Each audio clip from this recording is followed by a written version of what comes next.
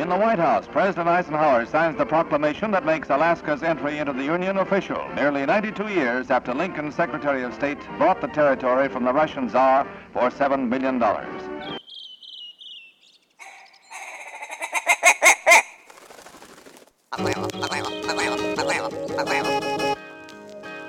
The Alaska Wild Project podcast is brought to you by the following sponsors. The Bait Shack, located on Ship Creek upstream of the bridge. Can't miss the bright red shack. They're the go-to fishing gear rental and guide service on Ship Creek. Tight lines and fish on. Come hook into the action with them. Hit them up at thebaitshackak.com. Lawn Pro AK, your year-round professional property maintenance company, providing services such as weekly lawn maintenance, driveway sweeping, snow and ice management, and tons more. Get your free estimate today at lawnproak.com. Anchortown Dogs, located at 4th Avenue across from the old 4th Avenue Theater. Look for the blue and gold umbrella. From reindeer dogs to bomb euros, they've got you covered. Anchortown Dogs, your local gourmet hot dog and sausage cart. Menegato's Accounting, locally owned and operated advisory and tax accounting solutions. Passion, experience, diligence. Learn more at menegatosaccounting.com. Double Shovel Cider Company, located off Arctic and 58th. Handcrafted Alaskan-made cider. They also have a tap room downtown on the corner of 5th and E. Check them out at doubleshovelcider.com. Serrano's Mexican Grill, 2 locations, one on Tudor, one on Northern Lights. The Northern Lights location has their new tequila bar. Check it out. Also see their daily specials at serranosmexicangrill.com. AKO Farms, located in Sitka, Alaska, built from the ground up with concentrates as their single motivation. Find their products such as their sugar wax, full spectrum diamond sauce carts, and more at the Treehouse AK and other dispensaries around the state. Ask your local bud tender about AKO. TheTreehouseAK.com, located at 341 Boniface Parkway. Your all-in-one cannabis and CBD store. Ask the bud tender what the strain of the day is to get your 10% off. The Treehouse, where the culture lives. Marijuana has intoxicating effects and may be habit-forming and addictive. Marijuana impairs concentration, coordination, and judgment. Do not operate a vehicle or machinery under the influence. There are health risks associated with the consumption of marijuana. For the use of only by adults 21 and older. Keep out of the reach of children, and marijuana should not be used by women who are pregnant or breastfeeding. Tailored Restoration 24-hour emergency home services, helping Alaskans restore their dreams since 1972. Services include fire, water, mold, post-emergency cleaning, repair, and remodeling. Give them a call in Anchorage, Eagle River, Matsu, or Fairbanks. Hit them up at tailoredrestorationalaska.com. Hey.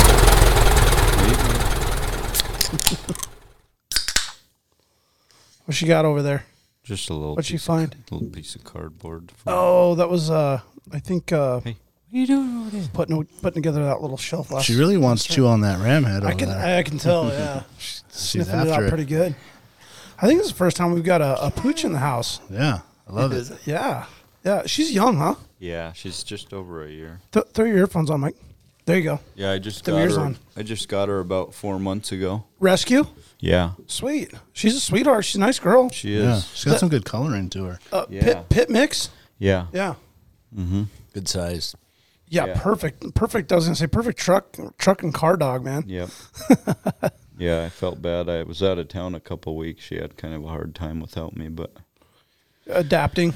yeah, my Yeah. neighbors were kind of watching her. She was still staying at the house, but by herself. She tore stuff up a little bit. Oh, really? Yep, And as she expected. hadn't done that before. She missed you. hadn't left my side for 4 months since I got her, and so she didn't know what to do, you know.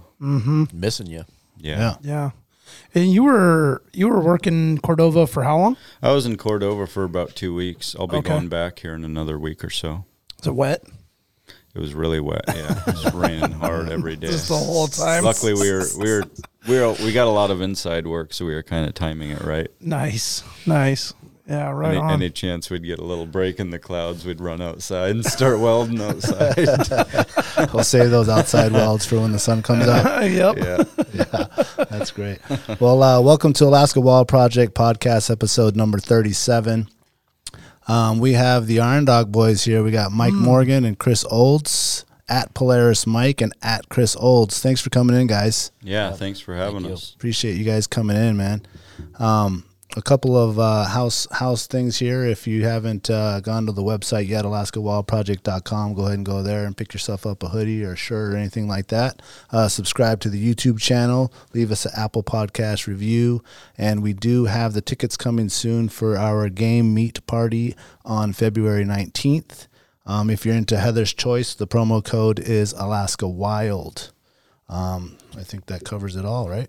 Pretty much. Right on. Yeah, man. Right yeah, on. Patreon, too. I don't know if you threw that out there. Oh, yeah, the patreon.com/Alaska Wild Project. If you want to support us there, any way you can support us, that's great. As you guys know, sponsors pay for a lot of They things that make you it guys happen. do and things that Alaskans are trying to get out there because it's not cheap to get out and have fun. I wanted to ask about the sponsorship. We'll just dive in, I guess. Yeah, let's do it. Yeah, I was really curious. I was thinking about it on the way here tonight. Like, how does the sponsorship thing work? Well, I mean, if we weren't sponsored, we wouldn't be doing it. I mean, our big one's Polaris. They help us out a lot. So if it wasn't for Polaris helping us, we probably wouldn't be doing this after, 10 years. Yeah. 10 years consistently. So Right. obviously you've got to perform, and they like good results. So Yeah. They're not sponsoring number 29 coming in, coming in last. Chris and I work pretty hard, and we take everything pretty seriously and try to have fun, of course, at the same time. But, yeah. I'm sure the competitive nature of just your own, drive on top of, Yeah. and then having some success, right? I'm sure when you guys got in the running for a win or a win, it was like, oh, you just want to do it again, right? Yeah. Yeah. I mean, it definitely helps. I mean, I was actually I told my wife that in 2010 was the first year I won, and I told my wife that year that if I didn't get a top 3, that was going to be it for me, just because the sponsors were hard to come by. And Right. Financially, it was just hurting the family too much to put all my life savings into the race. So Yeah. but winning kind of gave us that little bit of, obviously sponsors are a lot easier when you're doing good. So Right. Yeah. Right. but you have to perform, and you got to put it. Essentially, you got to put everything into it, because if you don't, you're not going to perform. So Yeah. So coming up in 2021, Chris, this will be your 20th or 21st Iron Dog race. yeah, I'd have to do some math there. Yeah, but 2000 you somewhere said, around there. I yeah. did, but the race was canceled in 2003, and I didn't do it in 2005. So, but I've done it every year besides that. So Yeah. Yeah, damn near. So 17, 18 years you've raced. about 20 years, I think. Wow. And Mike, you said 2010 was your first? 2009 was my first 2009. one. So this will be my 13th this year. Okay. Done 12 total now, and 10 with Chris. Chris and I have gotten 8 top 5s together, Yeah, and we have gotten 6 of those were top 3s. That's crazy. Yeah, we were talking about that. I was like, man, you had told me what, I want to say the last 5. The last 4 were top 3s. We got first, 18 and 19, and then we got second. and Back to then- back first, 2018, 2019. Yep. Yep. And then second place in 2020 last year. Yeah. Correct? And then 2021, this past race, this we year. got third. Yep. Oh, okay. Okay. Right. Yeah. Man, that's amazing. I mean, just finishing the damn thing is Yeah. a win in itself, It right? is. I mean, It just is. like, We hold ourselves at pretty high expectations. so it's- yeah, it's either win or bust. But yeah. we teach the rookie workshop, and give everybody their own. Everybody has kind of their own expectations, but just tell everybody that realistically, finishing is a win. I mean, Yeah. it's a big part of it. I mean, lots of years there's less than half the field even finishes, so Yep. I mean, it's a big part. I mean, just crossing the finish lines is an accomplishment. so many I mean, variables just anybody. to get through it, Yeah. I Yeah. mean, we're in Alaska. The weather's crazy. The weather and Mother Nature dictates everything. So, Right. Right. Yeah, not you to gotta- mention the sleds and I was going to say, the Yeah, equipment body just gets and- the shit beat out of it. Yeah, I yeah. mean, it's like the hardest it damn does. stress on a snowmobile, I would think you Yeah. could possibly do. And we've developed a really good relationship with Polaris over the years. So we're kind of on their R&D side of things, where we're testing and helping beautiful. them develop equipment and Okay. improve every year. We just got done with a conference call with them last week regarding basically everything from last season to what we need going Yeah. into this season, what they need from us and what we need from them, and it's just been a good partnership. Does Polaris create a separate like racing machine versus like a mountain machine? Or they just adapted a little bit? So a little bit, yes, correct. They're kind of their own machines, like a mountain sled compared to a trail sled. They use a lot of the same components, but it's a longer sled, so they share some of the components. Or they share kind of the same backbone, like Yep. the bulkhead and like the way things are laid out. And then, obviously a mountain sled's longer, like Chris said, and they kind of, they build them accordingly to what they're purpose built for. Yeah, and this is the first year Polaris has built an actual race cross country.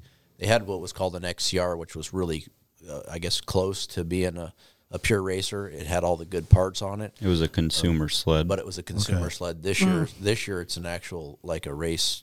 I mean, it's made for racing. So can the average Joe buy that machine? So you have to apply for it. Okay. This one you can only get through the race program, and by doing that, they only built 150 of them. And so by doing that, they can make more aggressive changes. They can, they're only building a few of them, so they can be more aggressive with the build on it and cater it more towards racing.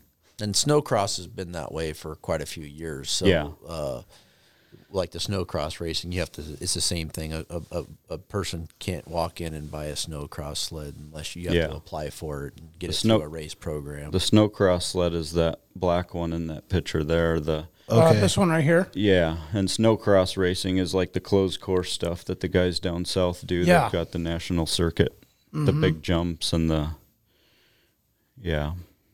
Okay. And then that sled on the right is the one we'll be racing this season. And the reality is the average consumer, if they bought a snowcross sled and took it trail riding, they would. I mean, I don't even like riding. They wouldn't like it. Yeah. I don't even like it. So for pleasure wise, it's just pure racing. It's real stiff. It's not comfortable to sit on. It needs to do 80 on bumps. Yeah, pretty much, or faster. Yeah, it's just not set up for an average person riding it down the trail. So that snowcross sled is just not. And even our sled is probably too stiff for the average Joe. I mean, you got to ride it fast for it to work. I mean, smashing bumps. Just you got to hit stuff hard for the suspension to work. What would you say is the average speed during the race? Our average speed includes fueling and oiling, so it's probably in the 60s. It's like I can't remember what it was. And in 2000, they did all the math and computed the speed per mile because the course has changed over the years. And actually, it was 2019. Mike and I hold the record for the fastest average speed of the race. Yeah, it was a pretty. It was weird because the weather. It was a lot of snow that year, and it didn't seem like it was that fast, but it was just consistent. There wasn't any. We didn't have one problem with the machines. Yeah, we didn't have a problem with the machine. We didn't have any like on the clock work other than a couple little maintenance things. I mean, we ran 2,000 miles and we spent less than 5 minutes in Nome doing some preventative maintenance to them. Yeah. Wow. But we also built, that's the intent, is to build them to the hill before the race so that you don't have to work on them, basically. And test the shit out of them, too, right, before you race? Yeah, so Chris and I get 2 separate sleds for testing and for training. Oh, okay. And so we test. We won't race with something we haven't tested. So we'll set the practice sleds, test sleds up identical to what we're racing on. Yeah. Gotcha. And then we'll try and put as many miles as we can on them so that we know that they're going to hold up for the race. We usually put about 3,000 miles on, and there's no better way to condition your body than riding the sled, I mean, you can go to the gym. Deal. You can go to the gym all year, and then you go on your first ride on the snow machine, and your whole body's sore. Yeah. It's crazy. Imagine it just breaks it down. I mean, and muscles and... It's more like your back and your core. I mean, your legs, I guess. Everything, really. Yeah, ligaments and things that... The things that get the sorest on me is like between my shoulders. Yeah, that muscles between the shoulder blades will just from pulling back on the sled. You just... I mean, I can be at the gym all summer. I can ride my dirt bike. I can be doing rows, and I'll go on that first ride and... My back is She's just... playing with me over here. I can almost equivalent it to like you can do all the gym stuff you want, but it's nothing like putting on a backpack on and actually going on a sheep hunt. It's a whole different story. Correct. You can do as many Yep. flat top goes as you want with your wife or whatever, but it's a whole different thing when you're actually in the moment with all the gear on and all the stuff. Yeah, there's no better conditioning than riding the sleds. Yeah. Yeah, there's nothing that compares to it. So is there a perfect condition to ride, like the race? As far as weather? As far as weather, as far as the amount of snow? Yeah. I mean, there's definitely, I mean, that's a huge part of this whole race. I mean, you can't control it. That's a big, you can't control Mother Nature. Yeah. So there could, I mean, obviously, ideally that you want snow, but you don't want too much snow. You don't want, you don't want 2 foot of fresh snow, because then you're breaking trail. Hey. You don't want, no snow, because then it's hard on the machines and on the person. Got it. So, you got to kind of, so there's kind of an ideal of having some snow on the course. It's easier on the machines. To me, riding, like, also temperature wise, the sled's kind of like a little bit cooler, cooler weather as opposed to warmer. I like the ideal temp is in the teens, probably. Yeah. I actually like between, say, 10 below to 10 above is actually, I think, a really good, where you don't overheat, but you don't, there's also, you don't, when it's warmer than that, when it's much warmer, once you start getting into the teens, the snow starts melting around you or on you, and then you can get damp, Gotcha. It just causes other issues. So perfect temperature for yourself and as well as the machine. Yeah, I mean, once it starts getting down to 10 below and colder, it starts becoming miserable, Yeah. Oh, So man, that's the big challenge in the Iron Dog, is trying to set the machine up for, well, you talked about weather patterns, so dressing for all these different weather patterns, We try to wear one set of gear, obviously, and then we're layering beneath based upon what the temperature's doing, how we're running. Like, for instance, if we're in the trees, we're working hard, you're going through the bumps, you don't need many layers, if any. Yeah, no wind is really affecting things either, right? No, not really. Whereas if you're on, like, the river or the coast and there's a lot of high-speed running, you might want to layer up more. Especially on the Yukon, that's in the interior, and it's typically 20 below is warm for that, and wide open, and wide open, right? yeah. So you're not working very hard.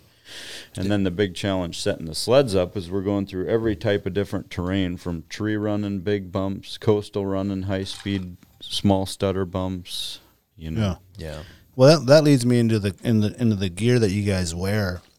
Obviously, Climb is probably one of the best known riding gears that you can wear. Is that one of your guys' sponsors? Is that just something that people know that this is the best? Both. I mean, I mean, it's obviously our sponsor. I mean, they're one of our big sponsors, and but even when I wasn't sponsored by them, that's what I wore. Yeah. Just because it was. You can't beat Climb. Their stuff is really good. Yeah. Yeah, I see all the guys riding it, and I wonder why it hasn't made a transition to like the hunting community or the fishing community. They've talked about coming out with some stuff. The thing about the hunting community is it presents a whole lot more challenges, because there are a lot of companies that are making gear and that use Gore-Tex, which is what Climb uses, and I think it has to do with Gore-Tex, and you basically, they don't want everybody stepping on everybody's toes. So makes basically, what I sense. kind of heard was that Sitka, Gore-Tex owns Sitka. Yep. And Gore-Tex has a really good relationship with Climb as far as the motorsports industry. So why would they compete against their I don't know. Oh, gotcha. So that's a non-compete thing. That's kind of presented some challenges, I think, because they have talked about coming out with some hunting gear. Yeah. But I mean, there's been times where we left Big Lake one year. We left Big Lake at 50 degrees, and we came into McGrath the same day, and it was like 30 below. So I mean, that's a big change in huge swing. I mean, it's a huge swing. So and your gear has to. I mean, you got to have a wide range of, and it's got to work good in the warm, and it's got to work good in the cold. Yeah. Chris and I we've used it's called the Valdez Parka, and it's got the Gore-Tex Pro shell, and it's the most breathable Gore-Tex textile or version of their Gore-Tex, and it works really good. It's super versatile, and you layer accordingly beneath it. Is there a store in town where you can go find a lot of that Climb gear, or is it mostly online? Oh yeah, there's a lot of dealers. quite a few dealers here in town. Most of the snow machine shops carry it. Hatcher, Eagle River CC, Polaris. all those guys. Yeah. Yep. Eagle River Polaris has a lot. Yep. Alaska Mining Alaska and Diving. Leather. Alaska Leather's Yeah. also. Alaska Oh, Leather. yeah, yeah. Anchorage, Yamaha. Yeah, Anchorage. There's a lot of dealers. So. Yeah, their gear is hard to beat, though. You guys ever get a gear manufacturer to like, hey guys, try this out and try to do the switch or anything, or is it like tried and true? Climb is the one. Yeah. Well, and I it think just Chris like used to get hounded a little bit, but I they did. pretty much knew that he wasn't going to HMK or somebody like that. I mean, you don't even want to talk about other gear, but But yeah, if that's a problem, I don't want to. I was just curious if you guys like messed around and tried anything like new that was like, hey, I mean, obviously, I think the thing that sets like Climb apart from like North Face and all these companies that are making ski gears, it's got to be durable to handle a snowmobile environment. yes, We're going through trees, we're thrashing through brush. Yeah. So the durability of Climb is superior to North Face and Patagonia and all this other stuff. Yeah. I had some of that mountaineering gear when we first started out, and it did work pretty good, but it fell apart. I mean, it's too thin, right? It's too thin. The butts were out. I had to. Right before the race, I had to have my coat patched. I had to have them completely put Cordura on from the knees down because they would just shred. Yeah. I mean, just absolute shred. And not to mention the running boards on our sleds. I mean, we've They're got super chafes the material and Yeah. tears it all up, right? Where's Yeah. Climb based out of? Out of Idaho. Out of Idaho. Rigby, Idaho. Yep, Rigby, Idaho. Got it. It's good stuff. We went down there one year, me and Chris. Check out their facility and stuff. We went and rode with them a little bit and went to Jackson Hole and watched the hill climb race. They got the biggest hill climb race in the world at Jackson Hole, and we went and checked that out. That was pretty cool. That was. Nice. It's the best of the best out there on that race. Oh, yeah. You guys mess around with much of the hill cross or hill climbs or any of the other kind of racing? So back in the day, I used to do it all. I used to do hill climbs and hill cross. So you go out to Valdez and Arctic Man and do the whole thing. Yep. Did it all. I kind of it just kind of got burnt out on doing everything, including Iron Dog. And like I said, once I had kids, it made it tougher for me. Tougher to be gone all the time, and so kind of decided to just concentrate on Iron Dog really, and dabbled a little bit, off and on throughout the years, but we have talked about getting some new mountain sleds and just going and having fun and just putting the racing stuff aside a little bit more and go just ride. You see these guys that just chase the weather and the snow, and you're a little jealous. But I mean, we get out every weekend, and so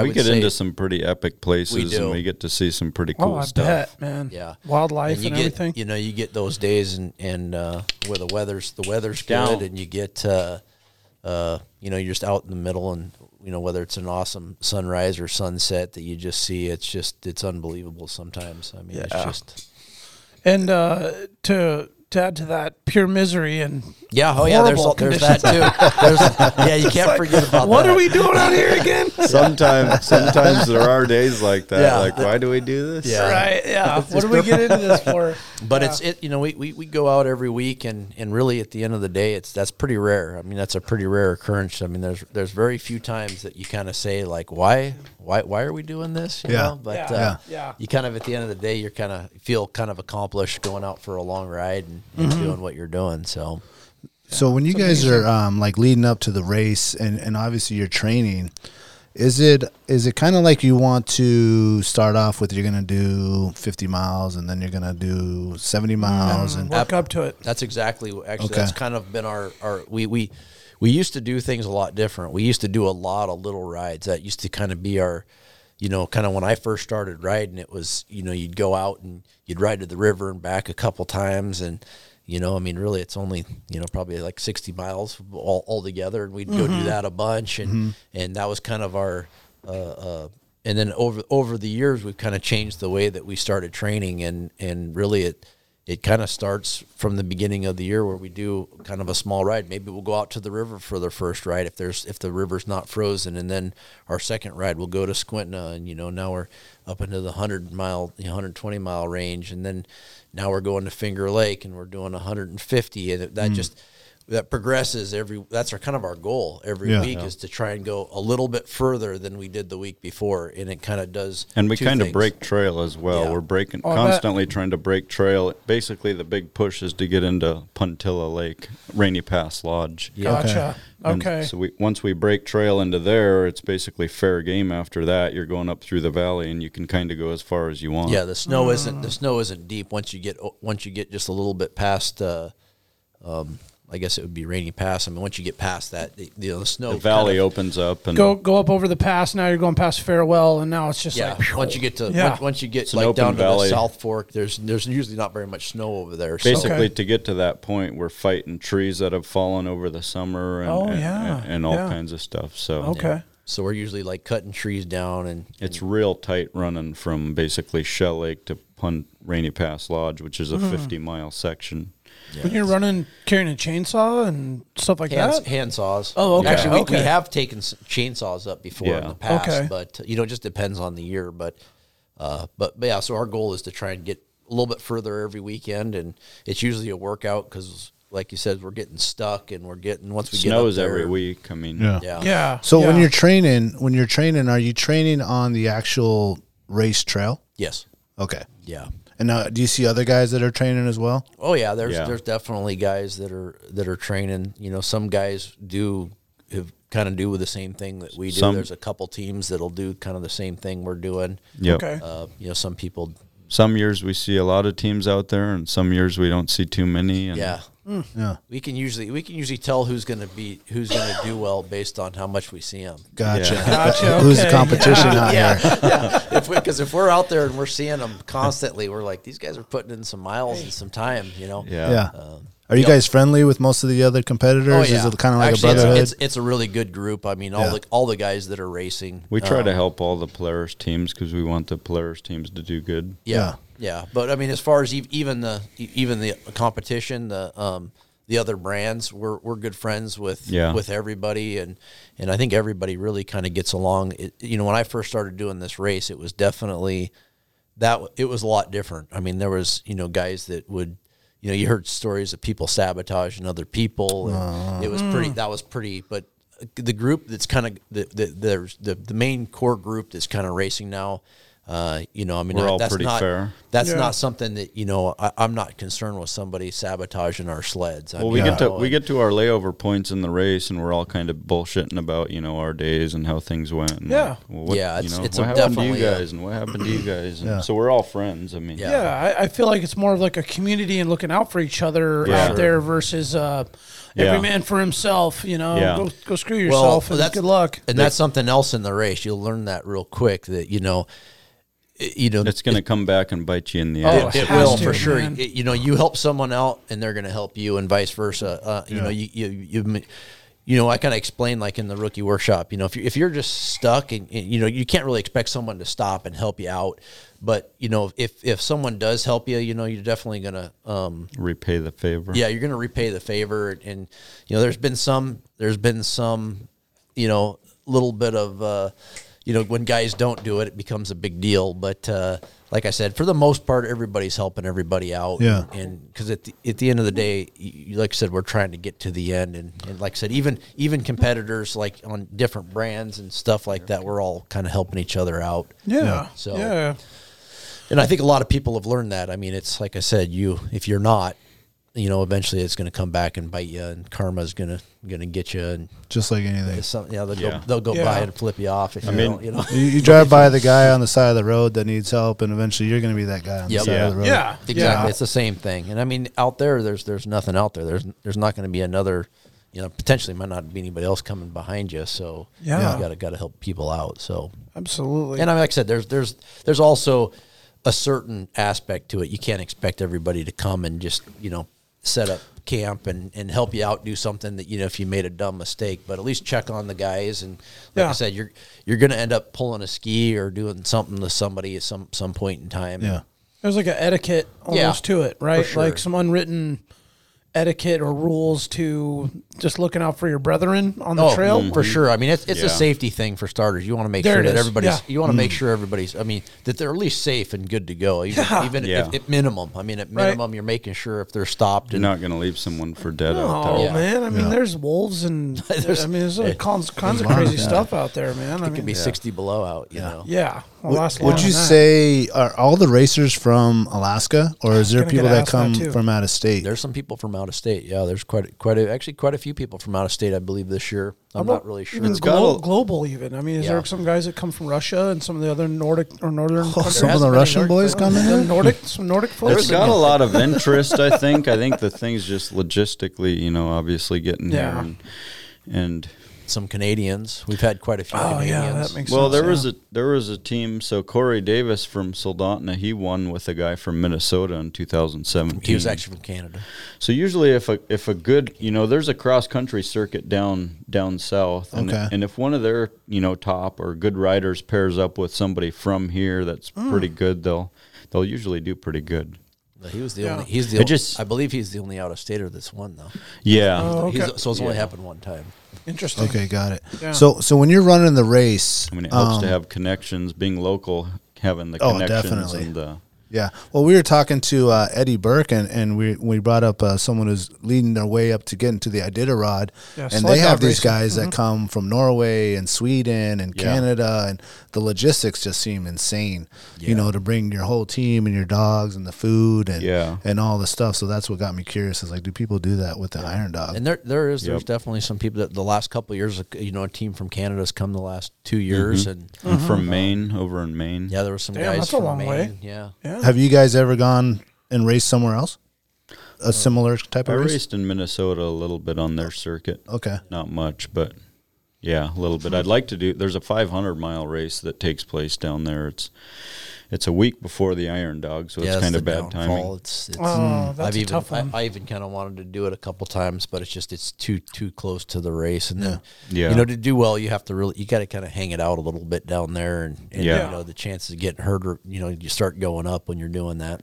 Got it. Yep. Would you say, like the Iditarod guys, Iditarod is like the top? You know what I'm saying? Is the Iron Dog, would you say worldwide is the number one top race? I mean, I think it definitely ranks up there as like the toughest race. I mean, there's just so many factors the that most go into challenging, it. probably. Yeah, it's definitely okay. the most challenging. I mean, you gotta put everything together. You gotta have the machine. You gotta Yeah. have the navigation. You gotta have the support. You gotta have the physical endurance. I mean, it's a lot. It's one Yeah. thing to do the race and to finish. It's a whole nother ball game to do the race to win. Yeah. It's tough. Now, we were talking before we started recording on how the race has changed over the years, the routes, the mileage that people have gone. Yeah. Now, kind of walk us through the changes that evolution. you've seen and why they've made those changes. Yeah. So even before I raced, it was it originally started. It was actually from like Big Lake or actually Anchorage. I can't remember to Nome. So it was basically Just following it. the northern route of the Iditarod Trail. And our race is 2 weeks after the Iditarod or before the Iditarod, so we kind of more or less break trail for the dog race. Yep. Okay. Gotcha. And so, sense. and then it kind of went from that, and then they decided they wanted to make it bigger, and so they went to Nome, and then they went from Nome to Fairbanks, and that's kind of like at the time when I got into the race. Yeah. Let me back up. They actually went from Nome and then back to Big Lake or back to the All the back way to there South and Central. back. Yep, correct. Okay. To Nome and back Yep, they went to Nome and back, and they did that a couple. one time in 05. Was it one? I think one. Well, year. they did it in 05, but they also did it earlier. They did that back in, they did it back in the 90s. Okay. I don't remember what years, but From Big Lake to Nome and back to Big Lake. Yep. They did that, and then they decided that they that's wanted to hardcore. get more communities involved, so they went from Nome to Fairbanks.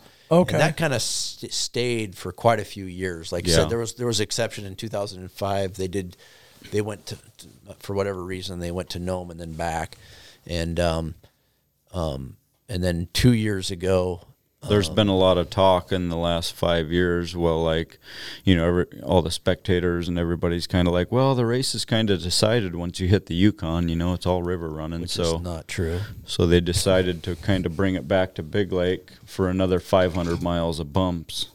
Oh, gotcha. Which can really shake things up. Yeah, to create more variables and change the outcomes maybe. Yeah. So 3 years ago, they actually started in Fairbanks and finished in Big Lake. Yeah. And so they made it backwards, basically. It wasn't, I think it didn't turn out very well. And so they tried to do something different again. And so then they decided to go from, what did they do? A couple of years ago? Yeah, I can't remember. Well, they added the Kotzebue loop. They added adding the Kotzebue loop. And then coming back to Big Lake. Then last year they decided to 2020 we went from we started in Fairbanks for the first time. And then they also added the Kotzebue loop. Added the Kotzebue loop and finished at Big Lake, which was So you went like to Nome, Kotzebue down? We kind of did the course backwards with the addition of the Kotzebue loop. Oh, okay. And what's the plan this year? This year is the same as last year. Which Big was- Lake to Nome, back to Big Lake, in addition to doing the Kotzebue loop on the way back to Big Lake. So, Okay. So we actually went from basically Big Lake to Nome, and then Nome to Kotzebue. So doing the Kotzebue loop adds Buckland, Selawik, Kayana, Norvik, Kotzebue. So it adds 5 villages into it, and everybody up there in that region is just diehard snowmobilers. When it they probably love when you guys come through. it's man. awesome. Yeah, rooting you on. There's an annual awesome. There's an It's annual awesome race up up there, and I've been super successful up there, and they're diehard Team 10 fans up there. So, speaking of Team 10, I want to ask about Team 10. Like, what is... Like, did you guys choose that? Was that like bestowed upon you? Where does Team 10 come from? That was kind of Chris's. Yeah, I was Team 10 back in the. I don't remember what year. It's not even like my favorite number or anything. I don't remember what happened, but it's catchy, man. Yeah, It's a good number. Yeah, so I think it was like about the last year that Matt and I raced back in like either 08 or 09. I think we were Team 10, and then I kind of just carried it into 2010 and 11, and we've just kind of stuck with it. It's an easy number to. Yeah. You know, Does anyone else ever try to be Team 10? And you're like, hold on, guys. Yeah, just everybody hold on. Everybody hold on. Hold on. Yeah, we're gonna have to leg wrestle here, boys. Taken, boys. Yeah. The advantage is they do give returning racers get preference over numbers. Oh, sweet. So, so we, as long as we're racing and we want to do it, they would give it to us. But it's just kind of just the number that's kind of stuck. It's just easy to, like I said, it's an easy number to remember. Yeah. So. Yeah. So I was reading that there before the pro class is the expedition. Yep. Expedition race. Is that like more rookie people or people that are learning? It's just more of a trail ride. It's not an actual race. Just kind of doing it for fun. Yeah. Okay. And it's totally different from like the race class, because you don't, in the race you have to make your stops. You have to get to a certain point on this day, and there's a cutoff time as far as. Oh, really? Yeah. So if you don't make it to Nome. I think it's like Nome within 24 hours or something. I'm not sure. There's cutoff times, and so. Yeah. I mean, the recreational class is more or less, bring a flask, have some fun. Just Gotcha. Cruising do the some trail. ptarmigan. Yeah. Maybe 10 years from now you'll be doing the expedition class. Yeah. And so kind of going back to like the evolution of the race, like we were talking about, kind of the course changes, but like the kind of the evolution of the race is that the machines have changed over time. Back then it was kind of more of a survival race where they were there was no air support allowed, and you couldn't even actually when originally you couldn't even get parts from anybody. So basically, if you needed anything, you had to carry it. Yeah. So nowadays it's more, the machines are more reliable. We're allowed to have air support. It's more or less a sprint race from checkpoint to checkpoint, really. I mean, it's really fast paced now. But you still have to be a little careful, because if you're getting parts, that means you're going slow. Yeah, I mean, yeah. If you're breaking stuff and taking stuff out of, that's the whole thing about the Iron Dog, is anytime you work on the machine, you're losing time. It's against your time. Okay. So even if you get to your layover point and you have like a broken A-arm that you have to replace, you have to do that on the clock. It goes against your time. Is there someone there that's like clocking right it, on. timing it, Oh, all yeah. that. The machines go into impound right when we get to the layover points, and nobody could touch them. You can't even grab a pair of goggles off of them. Like if you forget your spare pair of goggles we or basically- GPS Yeah, or you can't whatever. touch them. Yeah. Oh, Can't touch 'em. so the repair is done by someone else. Like you don't have to be No, the one. No, that, we repair them. okay. But so we either do it when we get to a checkpoint, we're still on the clock, and then we tell them that we're off the clock, or we get off. We go declare back- when we're off the clock, and Yeah. we say, we're free, we're done. Yeah, we're done. Okay, gotcha. And then our time gets cut off. And then, like, if we say we forget something and we still need to do some work on the sleds, or we round up the parts that we needed, then when we go on the clock, we go back on the clock at a certain time, however many hours we laid over, and now we're on the clock. Yeah. And We're working on our repairing the sleds machines instead of moving on our forward. time. Yeah. Got it. Got Okay. it. So That's the whole element to the iron, and that's why we build the sleds to the hill from the get Put go, all so that that we time in don't, it up front. so we don't have to work. Yeah, on you're them. not doing DNR during the race. Yeah, yeah. exactly. Yeah. Man, I we want to should've get into the reinforced logistics. that bolt back then. Yeah, so we're, Chris and I we spend extra attention to detail on every nut and bolt on the machines just to make sure that everything is spot on as far as, and we know what breaks. I mean, we've done the race enough. We know exactly what part's going to break at this time. We know what to look for. Yeah. I want to go into the logistics a little bit. So are you guys the ones that are deciding the logistics and like how much gas you're going to need here, or is there like a team Yep. of people that are doing it, or it's just Nope. you two? We're basically, I'm kind of a number cruncher. I'm always crunching numbers like, okay, the snow conditions are like this. We're burning this much fuel. Oh, We're gonna you're need- the geek of the crew. Yeah. All right, on. You go full geek on it. I kind of lead Chris and I, and he's fortunately he's trusted me to lead us, and Seems like it's working pretty well, Mike. it's working good. We've got Yeah. radios, so we're always communicating. I'm like, hey, we need, we're gonna need oil here. We're gonna need, this much fuel. What do you think? And we've got my dad flying in the plane. He's a really good pilot, and Oh, sweet. we have communication with him as well. When he basically just kind of passes over us, and he'll do a couple loops, and then we'll send him on to the next stop.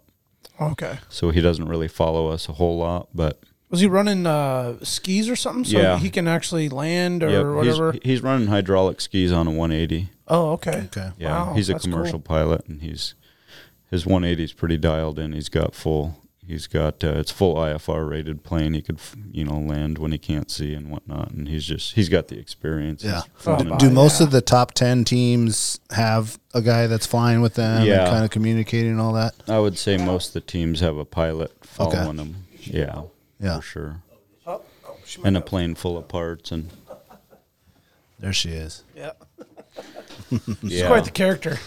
Yeah, she is. She's a good dog. she's I had a question about. Obviously, we're going to get into the gear and stuff, but I was just thinking, and as I was looking at the website, like hydration, and like, do you guys carry like some sort of something on your body to like have water all the time, or is that like in a backpack? Chris I do. typically carries a bladder. Yeah, Okay. I carry like a camelback type.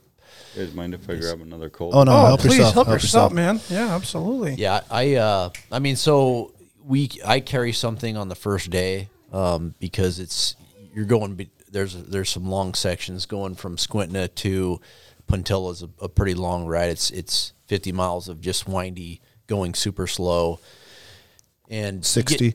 Yeah, no, you're going much slower. You're going much slower than that. But it just takes a long time. So we try and drink at every checkpoint. So when we get to a checkpoint, Okay. we're also trying to drink what they have. Typically there's water or some drinks at Gatorade or something like that. yeah at the checkpoint. So we try and make it a habit of making sure we're just getting something at every Hydrate, checkpoint. Yep, hydrate. Yep, exactly.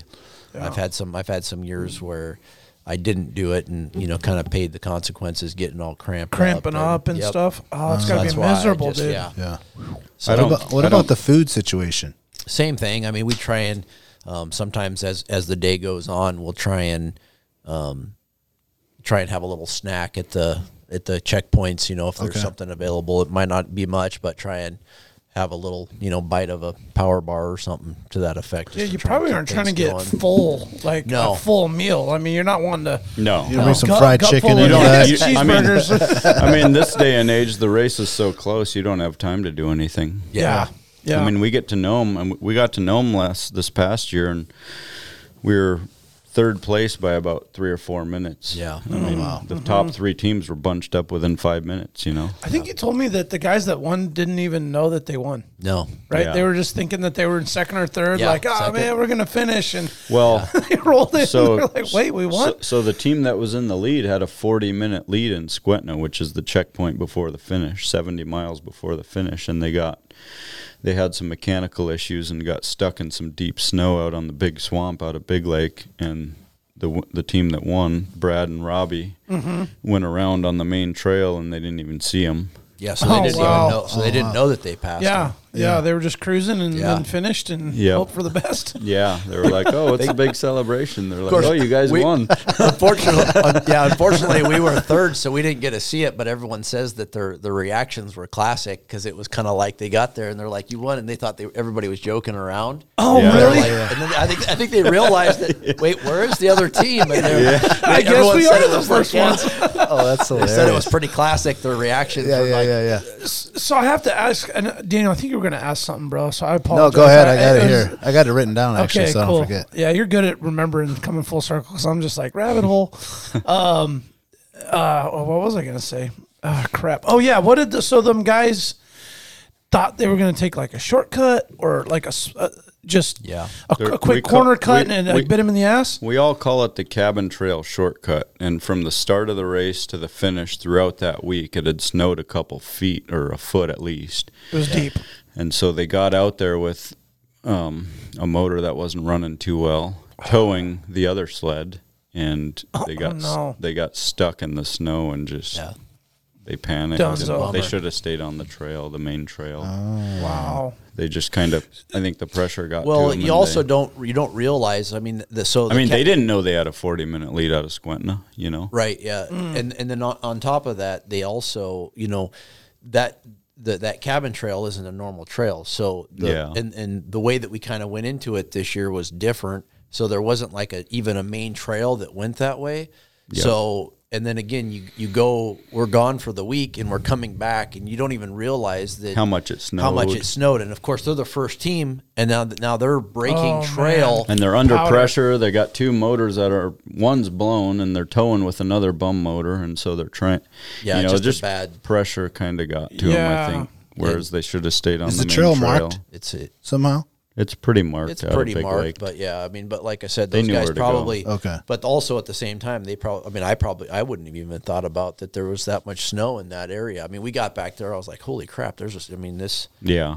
I was trying to find Mike. It was deep, and I was, I was wallowing around out there with the, good running sled. And that's the thing about the Iron Dog or any race, it's never over till it's over. Yeah. I mean, so last season they had the top 3 teams stay at Puntilla, where they sent the rest of the field on to the next stop at Skwentna for an overnight hold, they called it. And so the top 4 teams maybe. I don't remember. It might have been 6. And so we were all like, good job, guys. You pretty much got it in the bag. Like, good job. It's going to be a good one. And so you jinxed it. And they were on Polaris, so it was like right on. Yeah, okay, got it. Yeah. And the Skidoo team ended up passing them there at the end. I'll be damned. I can't remember. In 2018, Mike and I had some issues right at the end of the race. Yeah, we had a 50-minute lead the night prior. Yeah, and we won by 4 minutes. 4 minutes. We won by 4 minutes, and we were skin of your teeth. Yeah, we were going backwards, not forward. The whole last part of the race. So we were. I was like, we were pole's getting falling nervous. off here. The ski's about to fall off over here. I was towing Mike, and it's the first time in the race Mike told me to slow down. Yeah, it was gnarly. He's back there just dragging. He didn't like it. I was going full throttle, and he didn't like it. He was towing me off some gnarly stuff. How long does the race take in general? Like days or like so it days is, and hours? week. It's a week long. Our actual hour, like I was telling you, 8 days now. Yeah, with so Saturday to Saturday, because we start on Saturday and we're finishing on Saturday. I don't remember what the total hours were on the course last year, but 50 and some change. Yeah, 50 hours. 52 hours or something. That year that I was telling you that Mike and I, we did the course, the 2,000-mile course in 34 hours or something, something like that. They made a 34. beer. They made a beer after us. Broken Tooth Brewing. Moose's Tooth made a beer after our record time. Yeah. Is that right? on. Yeah. Wow, that's cool, It was man. called the Iron Dog Ale or Iron Dog Lager or something. Oh, right Sweet, on. man. So do they have like, certain times at checkpoints you got to be overnight a certain time or certain hours? Yeah. We declare our own layovers. They change it Changes all the time. It changes every year is kind of a little bit different, so I don't really even want to talk too much about but yes, essentially we have a certain amount. Basically, what we're kind of given a certain amount of layover that we're supposed to take. Typically, all your top here and Nome. Yeah, typically all your top teams on the first day go to McGrath, which is about 350 miles out, and we'll take like a 12 or a 14-hour layover. One day? Yeah. Holy shit. 350 miles in a day. Last year we did about 700 miles. 700 In one, miles in one day. ride, one... Yeah, Jesus. We so did that was that- the longest. That was the we did- longest we've. No, typically, like the We did longest that would to be make like it- 500 miles.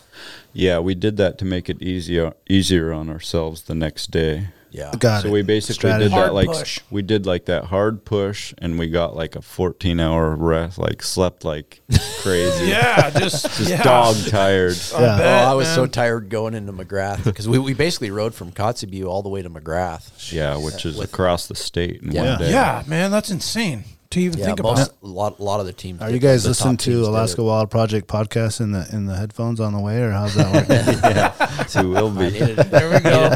I needed Nice. something to kind of keep me awake because I was actually that's how tired I was. Kind of going into McGrath, I was just like, man, I just can't wait to get there. Yeah, that in the motor just it just probably like starts to kind of like almost hypnotize you. Well, are right? you allowed Like, to whoa. listen to music or whatever you want as I you mean, go you and could. zone out? Or We do have you- We have radios. we actually have radios so we can talk back and forth to each other. Okay, gotcha. I bet it's more like you want to hear what the machine's doing and, Yeah. and stuff Yeah. like that and be aware. I mean, I wear earplugs. Obviously, there's a lot of sound, so I wear earplugs. But with our headphones that we have in there, you can still hear each other pretty well. When you Yeah. get into those long days, it's just kind of mind over matter. It's like, come on, 100 more miles, and we got a 14-hour rest. It's Just zoning. just Yeah. suffer for another 100 miles and Yeah. just sleep hard. Do you guys like really feed off each other? Like you can sense when Chris is like starting to waver on his focus, Yeah. or vice versa, and you're like, "Hey, man, hey, I think that's probably keep going, baby. You're looking good." Yeah, I like you think kind of that's- start. Come on, we got this. We Yeah. got 100 miles left. Hyping think each it's other up, I think that's one of the reasons why we've been as successful as we have been. Is just I think both of us can read each other pretty well. And Yeah. have kind of have that kind of know where each other's at and know mentally where each other's at, and we're Yeah. both pretty positive most of the race, and if we're not, the other guy's bringing the other guy up instead of the other way around. It's a team race, so you need to cater to the weak link no matter what. And so, Yeah. you got to. Yeah, telling someone they collaborate. suck and stuff like that's Oh, not going to that's not help. gonna us. motivate That anybody. ain't Yeah. gonna help anybody. Yeah. I mean, it doesn't. We're all And usually when Chris tells me to slow down, I go fast. Yeah, exactly. He does. He's not joking around. Yeah, yeah, yeah. Because I mean, imagine a guy. I mean, an 8-day run and is strenuous and kind of stressful, and then the pressure of all of it.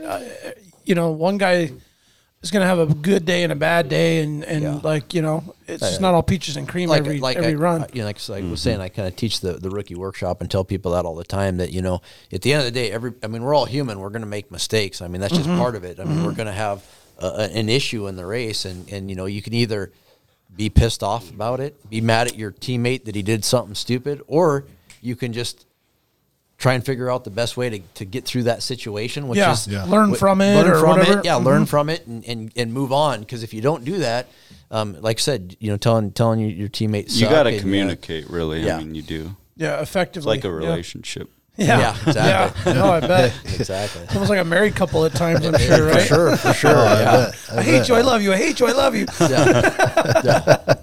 Yeah. So we say we're teammates, not partners. Just there you go. Yeah, well, we got that.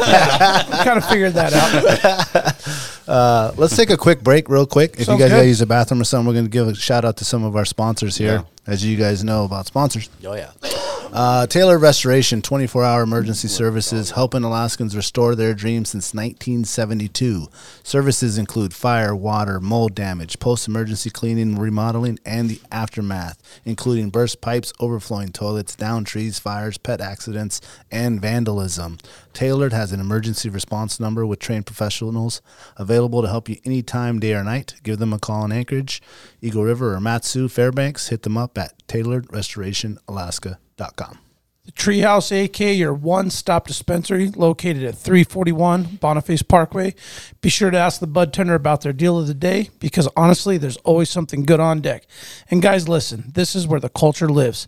At the Treehouse, their dedication to servicing consumers has been developed through a lifetime involvement in the cannabis culture. They're committed to providing the highest quality products at whatever value your budget affords while always maintaining the deep-rooted principles that have carried them this far. Their focus is on relationships over transactions, and you can always depend on them to treat you with the respect you deserve. Hit them up at thetreehouseak.com. You must be 21 years of age to enter their store. Serrano's Mexican Grill. Since 2008, Serrano's is Anchorage's own new generation of old cocina. Their menu showcases the passion and love of their rich heritage and unique family recipes that have been passed down through generations.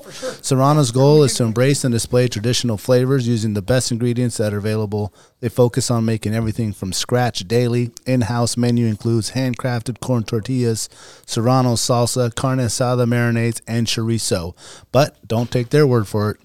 Experience the tradition and sabor for yourself. Locations on Tudor and Northern Lights. Northern Lights has the tequila bar. Check out their daily specials at serranosmexicangrill.com. Well done. Well done. Thank you. Thank you. I was going to... Go ahead. I had a question I wanted to ask. Yeah, get after it. So you mentioned the food thing was like kind of what was available. Do you guys have like a nutritionist or okay, first off, do you have like a diet prior to the race? Is there some sort of nutrition plan and food during the race and like a recovery process after? Like, do you guys get that nitty-gritty with it? A little bit, yeah. So, I'm definitely getting up there in age, so I got to watch what I eat for starters. Yeah. Mike's a very healthy eater as it is. But I definitely like I diet-ish, most, especially this time of year till the race. Gotcha. During the race, it's a little bit different. It's really, you in some ways you can't be picky because you're depending on where you are or where you show up, you're gonna get whatever's being.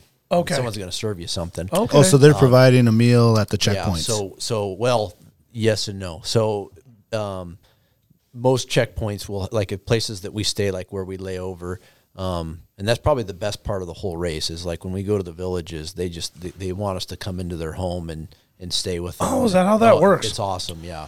It's almost like a host home type thing. Correct. Okay. And so people will have, we've been doing this race long enough now that we kind of have certain people that we stay with, but even prior to that and so on and so forth, there's just people, they're just wanting you to come in. They're excited for us to be there. They want to be a part of it, and they're wanting to have us stay with them, and they cook for us. So again, it's not, and I'm not a picky person, so I pretty much will eat anything. And during the race, you really, it's about consuming calories. At the end of the day, whatever it is, right? Yeah. So, I tend to eat quite a bit, during that point in time, and, kind of the diet kind of goes out. Obviously I'm just not eating a bunch of junk food, but, kind of getting my hands on whatever I can, whatever we can eat. Carbs and proteins and fats and things of that nature. Yeah, everything. Yeah. So I'm pretty lucky. My body, like I said, I'm not picky, and my body isn't too picky either. Yeah. So that's good. Well, you mentioned getting up in age, and I'm getting up in age, and I find that I got to pee all the time.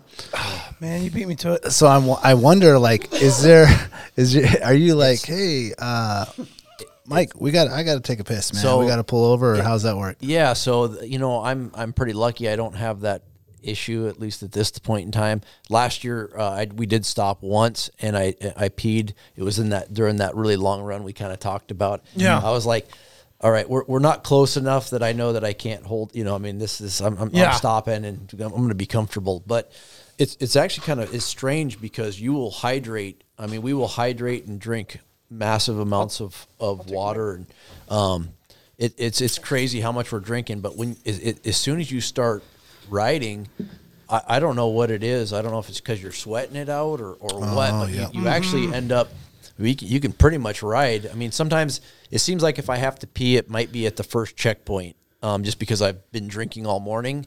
Yeah. But it seems like once you get past that point, you'll end up riding the whole day without peeing. It's just weird. It's just weird. I don't know if it's and then the second half of the race, we're having to pee all the time. Yeah, I think it's because you just kind of get you're not moving as much. You're like I said, I was telling them about. Hey, come here.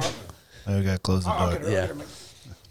But yeah, so it's just I mean, we will stop and pee if it really you know, like I said, if it's really bothering us. But for the most part, we can go. We try to hold it till at least the checkpoint, and then the other teammate can take care of the sleds as far as getting fuel and stuff, so we're not losing a bunch of time on the clock. So, but that's not to say that we haven't peed on the trail, because I still done that plenty of time. I was waiting for him to tell me that they're like, yeah, we developed this like diaper, and like NASCAR style, man. I was like, come on, man, tell me you guys are doing some shit like that, please. I've heard stories of tubes running down the leg and stuff. That's funny. We don't go that far. I'll say, 30 below. Imagine that stuff will freeze and it can get real stinky and that. Nah, I don't know if it's worth it, right? No, we'll just stop. Yeah, I feel like it's maybe like a mental.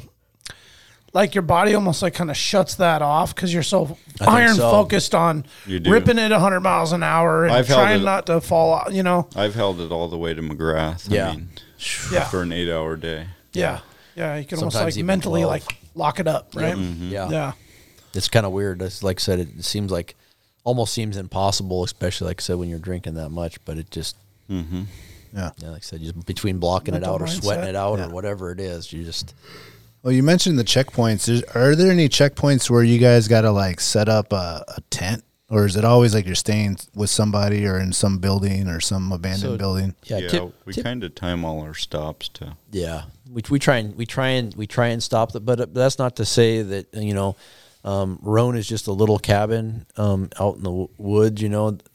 Actually, we're not even staying there anymore. We have been forced to lay over there before. Yeah, because of mechanical issues, but. Yeah.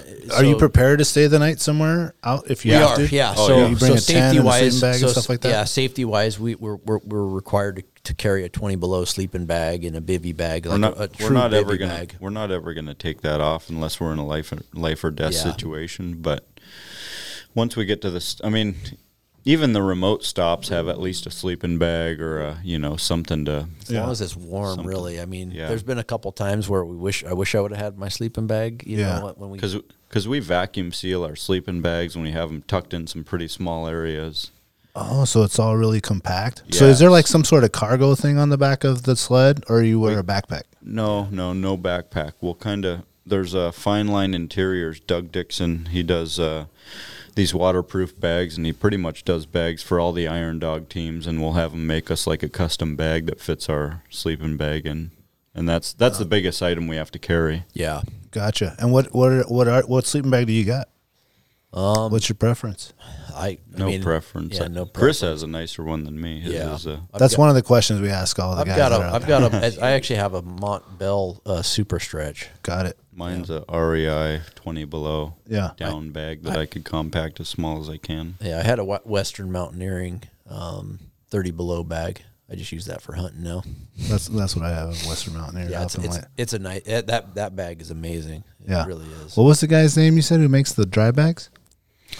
Doug Dixon. Fine Line Interior, yeah. So is he from up here? Yeah. Oh, yeah. Fine Line Interior. Does he do things for other than that? I mean, I'd love something for like my raft and stuff like that. He does boat covers. He does really good really nice boat covers and enclosed. Okay, so pretty much whatever you want, size, whatever you can make it. Any kind of upholstery work he does. Yeah. Yep. Okay. Dry duffel bag type stuff. I'll bet. Yeah. All our bags are waterproof. Yeah. Ooh. From Doug. Yeah, he does good. Sparked my interest, boys. Yeah, I like that. I like dry bags, man. Yep. I was out in the Sound this weekend, and it was wet. Yeah. I don't care what dry bag you had. Your shit got wet. Yeah. Man, it was just like unstoppable. His stuff has good zippers, too. We never blow the zippers out. Like that's real important. strong, reinforced, Yep. sealed seams and all that. He's a good guy, He's Doug been Dixon. doing it a long time, so he knows what it takes. To, Yeah. Yeah. Would you say that He's also most of the guys are wearing technical gear like Climb, or is there some guys that are out there with like the old, big like parka style stuff? Obviously, No. there's been an evolution there. There's a little bit of that, but for the most part, I think the guys that do it, they don't do it for very long. Whether it's that year or the next year, they're definitely not. If they're wearing anything like that, they're going to get to the first or second checkpoint and they're going to throw it away. They're going to toss it. I mean, there's no way you can't just ride too bulky, you can't ride the sled aggressively comfortably. Got it. You're just going to overheat. What's the prize for winning the Iron Dog? It's changed over the years. I mean, it was $25,000 for the longest time, and then it went up to $50,000 back 10 years ago, and then For the first place team, 65. 65, and Not to mention some of the contingencies that are in it. And last Is there like you make this point, you get like a bag of gold and Yep, Yeah. exactly. Yeah. Okay. So Chris and I won 18 and 19. I think we won almost 90,000 each time. Yeah. Now keep But in mind, that was that was everything. we were first place to Nome, so we got first $10,000 for first to Nome. Got it.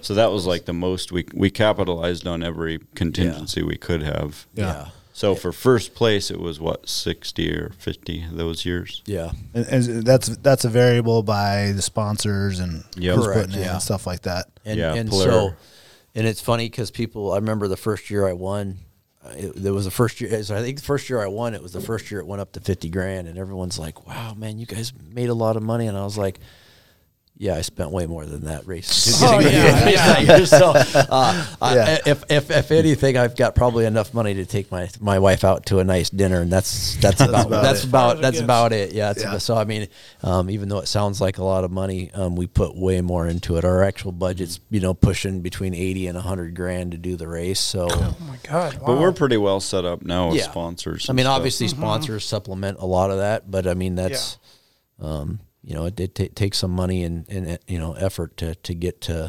the stuff that you need to do the race. Yeah. So, Most of our testing on the machines is spent with shocks. That's what we spend most of our time doing. And durability testing, which we're on kind of the same general backbone, chassis this season, so we know exactly what to do as far as durability, but suspension is what we're always evolving, and, we work with a company out of California, Walker Evans, which is basically kind of proprietary to Polaris. They build all their shocks for their consumer sleds and our race sleds and everything. So we work close with them, developing their shocks and developing our setup. And like I said earlier, the challenge of getting the machine to ride good in all these different conditions. Yeah. I mean, that's the biggest. I mean, at the end of the day, I think that's a big part of our success is having machines that ride good. Yep. Chris is really good with shocks. He's been with Walker Evans for a long time. Yeah. Been riding Walker Evans since 2002. So, but they, you have to kind of set it up to be good in everything. And so with shocks, it's kind of like anything else, everything's kind of a compromise. So, you can't set it up for the big bumps and expect it to do good on the little bumps, and vice versa. You can't set it up for the little you gotta bumps. find a balance. You do. It's a balancing act to where it does everything. You want it to where it does everything good. It might not shine at everything in any one thing, but it does everything really well, and that's kind of what you want to try and, because eventually you're gonna see every single type of bump there is. Got it. You're gonna hit. It doesn't matter if it's a square edge like a big ice shelf to a big roller to a round little off to like little teeny stutter bumps. To I mean, it's all it's all different, and it's got to do well in all the different types of bumps. So it's definitely a fine line trying to get that perfect setup to where it does good in everything. And Chris and I do all our own shock work. So rebuilding them and all that kind of stuff. Revalving, tuning the shocks. We do our Seals own and the whole thing? We do our own tuning. So we're constantly changing and trying to, like, as Mike put it, we're evolving all the time. It's an advantage and it's a disadvantage because now we got to take that time to do our own shocks, whereas some other guys have somebody else doing them. But I have more confidence doing our own shocks because we're responsible for them. If anything goes wrong, we can point the finger right back at ourselves. Point it right at us. Point it right at me. I had a question about maybe seeing if you guys can elaborate on the air support side. Yeah. I'm thinking that's my dad's making the call and he drops off a shock or a spring or something. Do you have like an allotted amount of those drops? Do you have like some sort of restriction? So last year there was a huge, with COVID, last year was completely changed everything. So you could technically, actually last year we didn't have any air support at all last year. So wow. We allow air support. They allowed air support to McGrath. That was it. So you could have air support all, up to McGrath. all of it there. They didn't want excess personnel in the villages. Yeah. So they didn't want the additional people, So last year there was air support, but it was limited. I've done the race both with air support and without air support. We're pretty lucky. Mike's dad's got a perfect plane for it. He's a commercial pilot. He knows the area. He knows. I mean, he's part of the team. He's a huge part of the team. Yeah. He's he knows how to get places that other guys can't. He's been like I said, nice. There was one year there was only two pilots that made it to Nome, and he was one of them. So I bet it's they all feed off him. They kind of follow him, and he's real comfortable with the weather. More or less like the godfather of that like whole area when it comes to. I mean, he's been flying. Yeah, he's been flying since he was 16 years old or whatever, and his plane's capable of flying. It's IFR rated plane, so he could fly through any kind of weather conditions so it's it's an advantage in that sense. There's one of the things with Iron Dog, and you'll see there's always people spouting out about how having planes is not fair.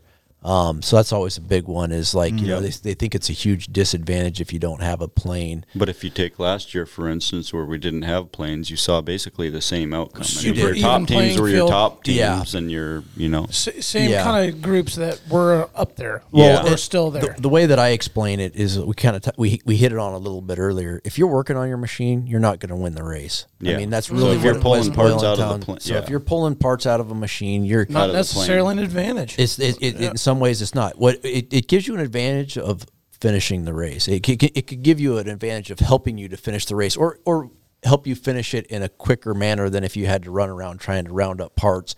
It might be a little bit easier. But as far as winning the race goes, I don't, like I said, I don't know that whenever you're working on the machine, it's against your time. So if you're pulling parts out of that plane, it's going against your time. Yeah. So that just means you're So you hope you never even need the plane. Yeah, the air support is something that's like it's more of a convenience. You don't really want. More of a convenience. Correct. I mean, they carry our dirty or clean underwear and our toothbrush basically. Okay. Yeah. Is he taking the dirty underwear out too? That's all I want to pull out of the plane, really. He's like, I just wear one pair. So. The other thing too is you can't rely on the plane. I mean, the weather could come in. You cannot.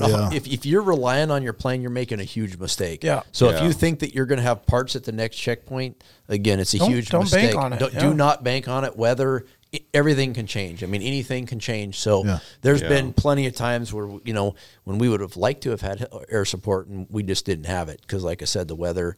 Sometimes the guys make it to McGrath or even like say Galena, and that's as far as they go because the weather's so bad on the coast. So that's pretty common. Or sometimes going to McGrath, they get held on the other side of the mountain range and they're not able to make it to McGrath. Yeah, and so now they're completely behind. And planes have I wouldn't say hard time, but we're moving at a fast pace. By the time we get on the river and the coast, I mean we're cruising at 90, 100 mile an hour, and those planes, it's not like they can make massive times on us. I mean, they've got to pretty much stay once we with hit us. the Yukon, they pretty much need to hit the Yukon or they're not going to catch up to us. Yeah. And be on that straight line with you guys. Yep. Gotcha. They got to be. We're doing 100 mile an hour on the Yukon for, miles on end. It's hard to keep up. Yeah. So during the race, are you guys riding like side by side? Are you one of you's taking the lead and then you switch? And then second part to that question is, does the time stop when the second guy comes into the checkpoint? Yeah, good question. So people ask us this all the time about how Mike and I typically would stay within, like, say, sight range typically. And there's some exceptions to that. On the Yukon, the snow, the snow dust can get that really cold. Extend off. Yeah, sometimes I don't like sitting. I don't like being in complete blindness. Eating his dust. It's not only fast running; it's cold, and so the snow dust just lingers. Yeah. It doesn't settle out. Oh, it just floats. It does. It floats. Yeah. It doesn't settle out. So there's some, like I said, some exceptions to that. The last few years we've been running radios, which help because then we know that the person's still coming. We'll run within a mile of each other. At the most. Yeah, so half a mile. So typically we very rarely ride side by side. Most of the time, the trail's only one machine wide. Most of the places. So, we're behind.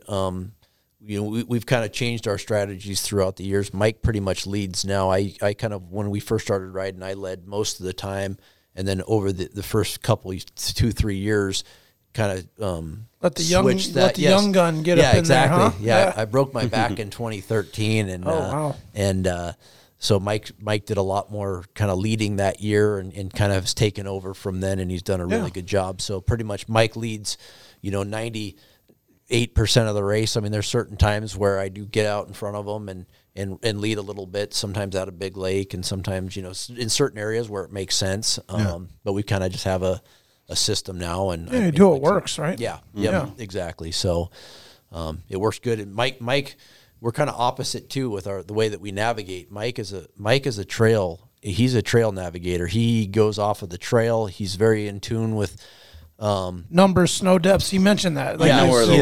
I know the mileages where all these gnarly creeks are, like where these bumps are. Where to take the right line and the right turn. And I'm more of a GPS navigator, so it works really well with him just kind of just going. And then if I'll get a feeling like, hey, maybe this, I'm not sure that this is right, and then I'm looking, and then I'm telling Mike, we need to be going to the right or to the left. And there's certain times where visibility when you can't see anything. And I'm actually in the back because now I can kind of keep an eye on Mike. I can just tell him, hey, Mike, we need to be going. Like if we're out on the ocean where it's just everything's just white. There's no definition. There's no line. There's nothing. Yeah. I could be looking in the back so that Mike's not just sitting there looking at the GPS. I can look at the GPS with my eye kind of on him. Well, he's and I just know if ripping. Usually it's like, hey, we're going way out in the ocean. I'm like, I know. We're good. I'm telling him, I was like, hey, that's water over there. We need to be going the other way. Yeah. But I'm kind of telling him from the back, sometimes where to go. And so we've kind of, like I said, over the years, it's just something that we, kind of in tune. But he's typically leading now, and it just works really well. And so time wise, it's based on the last person that comes in. So if Mike is there now, it's funny. The last few years, we've gotten pretty close to the water's edge, and the rest of the field pretty much follows our tracks. And they're like, "Holy crap, you guys were right next to the water!" Exactly. What are you guys doing? I don't know. We're checking out the seals. Yeah. But there's some salty air. It's crazy because there is some teams like the guys that aren't in tune with each other. Yeah, they don't know there'll be guys that come into checkpoints and you'll hear that like the teammate doesn't ever show up or shows up an hour later. Where's your partner? Exactly. It's kind of like, where's your teammate? And the guy's like, I don't know. That's a good question. I want to keep an eye on that guy. Yeah. Last time I saw him, we were skipping some water. Yeah, exactly. So it's kind of weird to some of the guys that are, But anyways, we typically, like I said, we're typically kind of within eyesight if we can. Like I said, there's some exceptions to that. Yeah.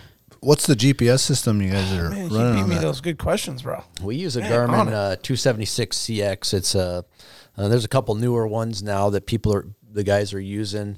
It's got a fairly decent sized screen. The Garmin's, it's just mounted on your handlebars there on the front of the machine or something? We mount it next to the dash. Okay. Basically right in front of us so we can see it and we can kind of, get a visual as well. Yeah. It's really hard to read, though, if you're doing 100 mile an hour looking down at that. Yeah. You don't want to be looking down you don't want 100.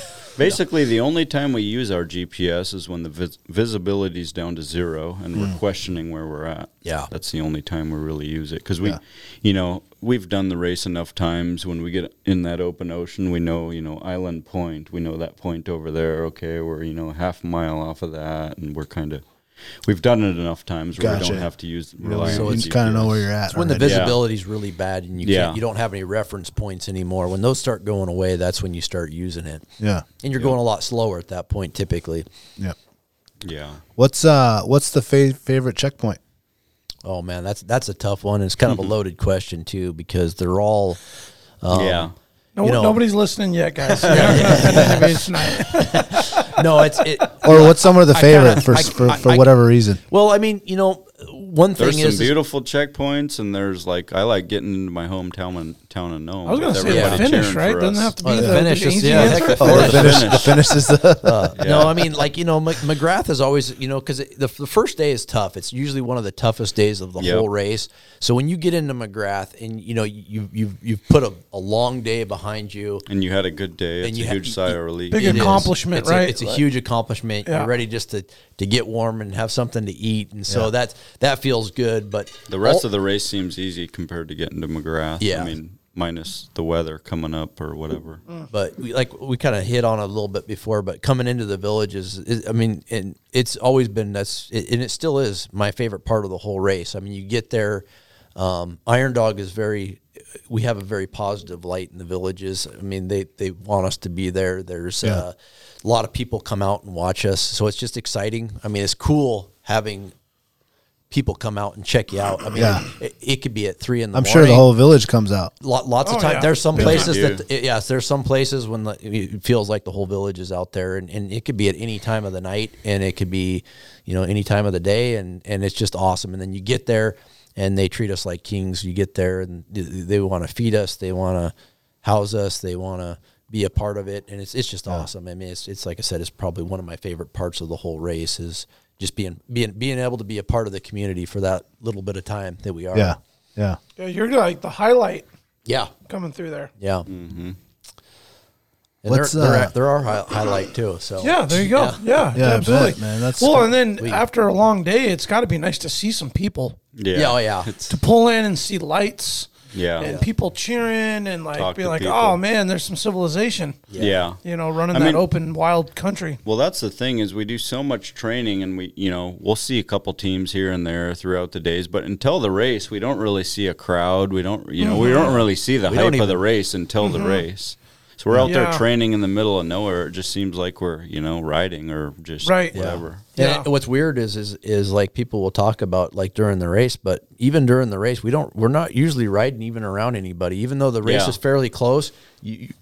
Unless you're You in the- don't see other teams too often. Yeah, like maybe the first day, and if we started kind of towards the Yeah, back, you and we kinda kind of start passed some stacking up. teams, yeah, Like or you start 2000, stacking up teams. 2019, when we won the second one in a row, we started dead last, and we passed. We had like a terrific first day. We had the fastest time on the first day. Yeah, we were the fastest team in McGrath. So we left McGrath first place on the second day Yeah. because they adjust all your times. So we leave in 2-minute intervals, and they adjust your times after the first day. So after the first day, you leave on real time.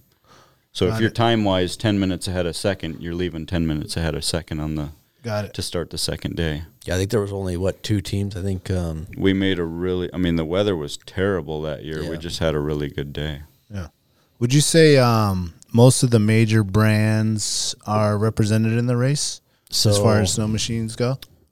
Yamaha, there's no Yamaha teams, and last year there was no Arctic Cat. There is an Arctic Cat team this year, so Arctic, yeah, basically Polaris and Skidoo, which is kind of sad to see. Arctic Cat is, I don't know really what's going on exactly. Yeah, they must have been a huge impact on it years ago. Arctic Arctic Cats. they have a great track record in Yeah. the race. Arctic so. Cat is a great. She's laying down over there now. It's pretty cute. Well, I brought that up because the only machine I've ever rode is a Yamaha VMAX. Ooh, the old The VMAX. old VMAX. So the Yamahas have kind of, most of their sleds are 4-strokes now, and they're just too heavy, and they don't run the bumps as well, and so they're just not competitive with what we're doing. Yeah. A lot of guys have tried them, and then they eventually kind of move on. But And Arctic Cat is having their own company-wide struggles. Yeah, and they're kind of partnered They're with Yamaha in a way, aren't they? Kind of. yeah. Well, Yeah. so about 5 years ago, Textron, which is a huge company, bought them out, and I don't know exactly what's happened, but I don't think there's even an Arctic Cat store. They got rid of that They one in sold- Mountain they View, didn't They they? sold the mining and diving. Yep, Yeah. they've dropped a lot of dealerships throughout the country. Yeah. But there is still some Yeah. dealers. So. Yeah. Yeah. They claim they're trying to get, regain traction and get their, who knows what's going on. I mean, But top dogs, Skidoo, Polaris. Skidoo and Polaris right In now. this age, yeah. Yeah. Which it's sad to see a manufacturer drop out because you need the competition and you need that. We want Yeah, the you do. competition so that our sleds become better. Well, and Yeah. it pushes everybody. Nobody does. pushes Polaris and nobody yeah. wants to just see two Yeah. brands full going at it. domination. It yeah. was, when we went down to Heydays a couple of years ago, and that they were. I mean, even the players, the main guys at Polaris were saying that they don't want to see that. Yeah. Yeah. No. Arctic didn't release a race part sled of that year. It's a part of the sport, I mean, they want to see it growing, not go the other way. Yeah, and as an Alaskan, lifelong Alaskan. I mean, if you Go ahead, yeah. Well, if you look back to the 90s, I mean, it was Polaris and Arctic Cat duking it out. Yeah. Exactly. I'm And now thinking Arctic Cat's like gone. It's the purple with the checkered flag Yes. jackets and Yeah. Arctic. You know what I mean? Like no, was- seriously. As a Arctic Cat is lifelong Alaskan, the linchpin of like snowmobiling Yeah. was like dudes cruising around with Arctic Cat- Arctic Cat purple jackets Oh, and it's- neon Arctic green. Cat's a and- racing brand. I Oh, mean, that's come where on. they were. Yeah. Diehards. I mean, I know a lot of guys that are they were just diehard Arctic Cat guys. Yeah. I've always been a Polaris guy, but the Arctic Cat guys were real serious about being Absolutely. Arctic Cat. It was Arctic Cat or nothing. Yeah, and I think even like in those days, their suspension systems were like above, like they're the first ones that were like independent A-arms, and Yep. They sold IFS to Polaris. yeah, like back in the day, we had trailing arms and shocks, and they had like independent. Actual A-arm. It Yeah, all I was like- started out from two brothers running Polaris, and then the one guy, I don't know what happened, they got pissed off at each other, and the one guy branched off and started Arctic Cat. Yeah. Is that how that went? Edgar and Alan Hittine. Wow. Wow, look at the history there. Minnesota, right? Yeah. Yeah. I mean, heck, they're just down the street from each other. The plants. I mean, they're not I'll too be far away. damned. Yeah. I got into snow machining from my grandpa. He owned my great grandpa started the oldest Polaris dealer in Alaska, called Morgan and Son at the time, up in Nome in the 60s. Wow. And that's how I got into it. My great grandpa had it. Obviously my grandpa continued it, and I'd go into the shop as a little kid and just drool over all the machines. Oh man. Yeah. Yeah. And that's how I got the itch for it. That's pretty cool. Yeah, and you're from Nome, right, Mike? Yeah. Yep. Wow. Yeah, I mean, because you just kind of got around on snowmobiles, right? That was the way. I mean, you hop on a snow machine, you could ride right out your back door. Yeah. Yeah. What got you started, Chris? Like, what's your background on the snowmobile? Yeah, so I wasn't like Mike. I was the exact opposite. I didn't really grow up on sleds. City boy? Yeah, kind of. I did have some really old sleds that we did tool around on a little bit, but not enough to where I was excited to ride anything. We had a, it was actually tinkering on one every weekend or anything? we had it was called a Bollins Diablo Rouge. It had like two tracks in the front, and you actually sat on a sled behind it.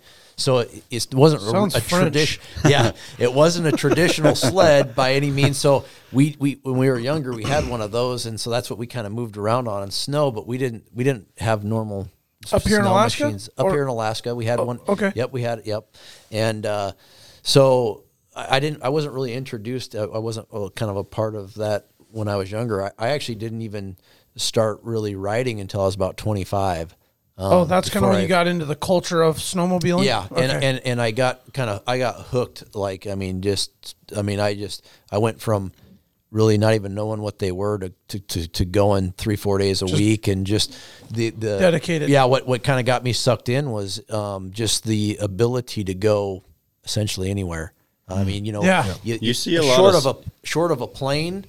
As far as ground transportation goes, I've been riding dirt bikes and different stuff but you're kind of you're limited. I mean, whether it's water bodies or swamps or creeks or something, or you even see brush. you see a lot of snowboarders and skiers getting hooked on snow machines. Yeah, now. and I was a snowboarder. I was I was really into snowboarding. Some epic shit, right? Having a motor under you and being able, or incorporating it, like being able to use the snow machine to get where you want to go. And in a perfect, what Mike said, I was a big time snowboarder. I started snowboarding really early back in the 80s, and I had season passes. We rode every single weekend. We rode, and it was, and the way the snow machines are nowadays, you can pretty much get anywhere. And what it was as soon as I started riding, it was like you get that perfect powder day snowboarding, and it was just the awesome feeling of doing that. Well, guess what? You could do that on the way down, and you could do it on the way up. So, well, that's 100% correct, because that's what happened to me and all my friends. Yeah. I continued to snowboard, and then all my buddies and my brother, they just got snow machines, and that was it. They didn't want to go snowboarding anymore. They just wanted to go snow machine, and I would be like, well, let's go to Thompson's Pass, and you ride me up there, and I'll ride down. You know what I'm saying? You can ride me around. So it was kind of just it got me hooked real quick, and like I said, it was the ability to go anywhere you wanted to was another big aspect of it. That now all of a sudden we were going like, hey, let's go to that mountain over there and just head out and go. Yeah, let's go check it out. So that kind of got me, and then I started racing. I mean, right away. I mean, it was basically 2 years into riding, and did my first I did my first snow cross on a non-snow cross sled and did really well. I think I finished second in the basically the opener pro class, and got me sucked in, and I really liked snow cross. That was really what I wanted to do with snow cross. And but I saw a lot of that was like in the late 90s when snow cross was starting to get huge. X Games and like that whole thing. Yeah. So I think about 99 was the first year it was an X Games. So that was about that time. My first race was in 98, and then I got on the race program in 99 and raced basically every race that was up here, cross country and snow cross back then. And, but I did see, prior to me racing, I read an article on Iron Dog, and it was this adventure. And I'd never thought about racing at that time. It was like I said, the second year I was kind of into riding, and I was like, that would be a really cool way to see Alaska is do this, and that was kind of my introduction to Iron Dog. And I was like, that'd be a cool adventure. That's what I thought. I didn't think about racing. And then I kind of got into racing. Now all of a sudden I was kind of, now I was thinking about, well, now I need to race this thing. And, I ended up hooking up with a guy named John Wingard, and it was funny because we kind of talked about doing it. We weren't really sure we were going to do it, and we liked the idea of it, but it was going to cost a bunch of money. Well, we ended up getting a sponsorship, and it was $5,000. It was like the biggest sponsorship I'd gotten racing at the time, and it was like, this is now it forced us to do it. Well, unfortunately, that wasn't even that barely scratched the surface of what it was going to take. That got you like an entry ticket? Basically got us our entry fee. You're still looking through the window. Took about 10 years. Took about 10 years to pay off that race. So it was expensive lesson, but no, it was fun. Leading into that, what would you say if there's a young teenager now that wants to get into that, and maybe they've been riding their dad's machine or whatever, and they're looking up to you guys as role models, and maybe one day they want to come compete. What are some steps that they should take in order to maybe eventually get into the Iron Dog? I think racing, follow your dreams no matter what. Exactly. I mean, for sure. We kind of talked about these big budgets that we have.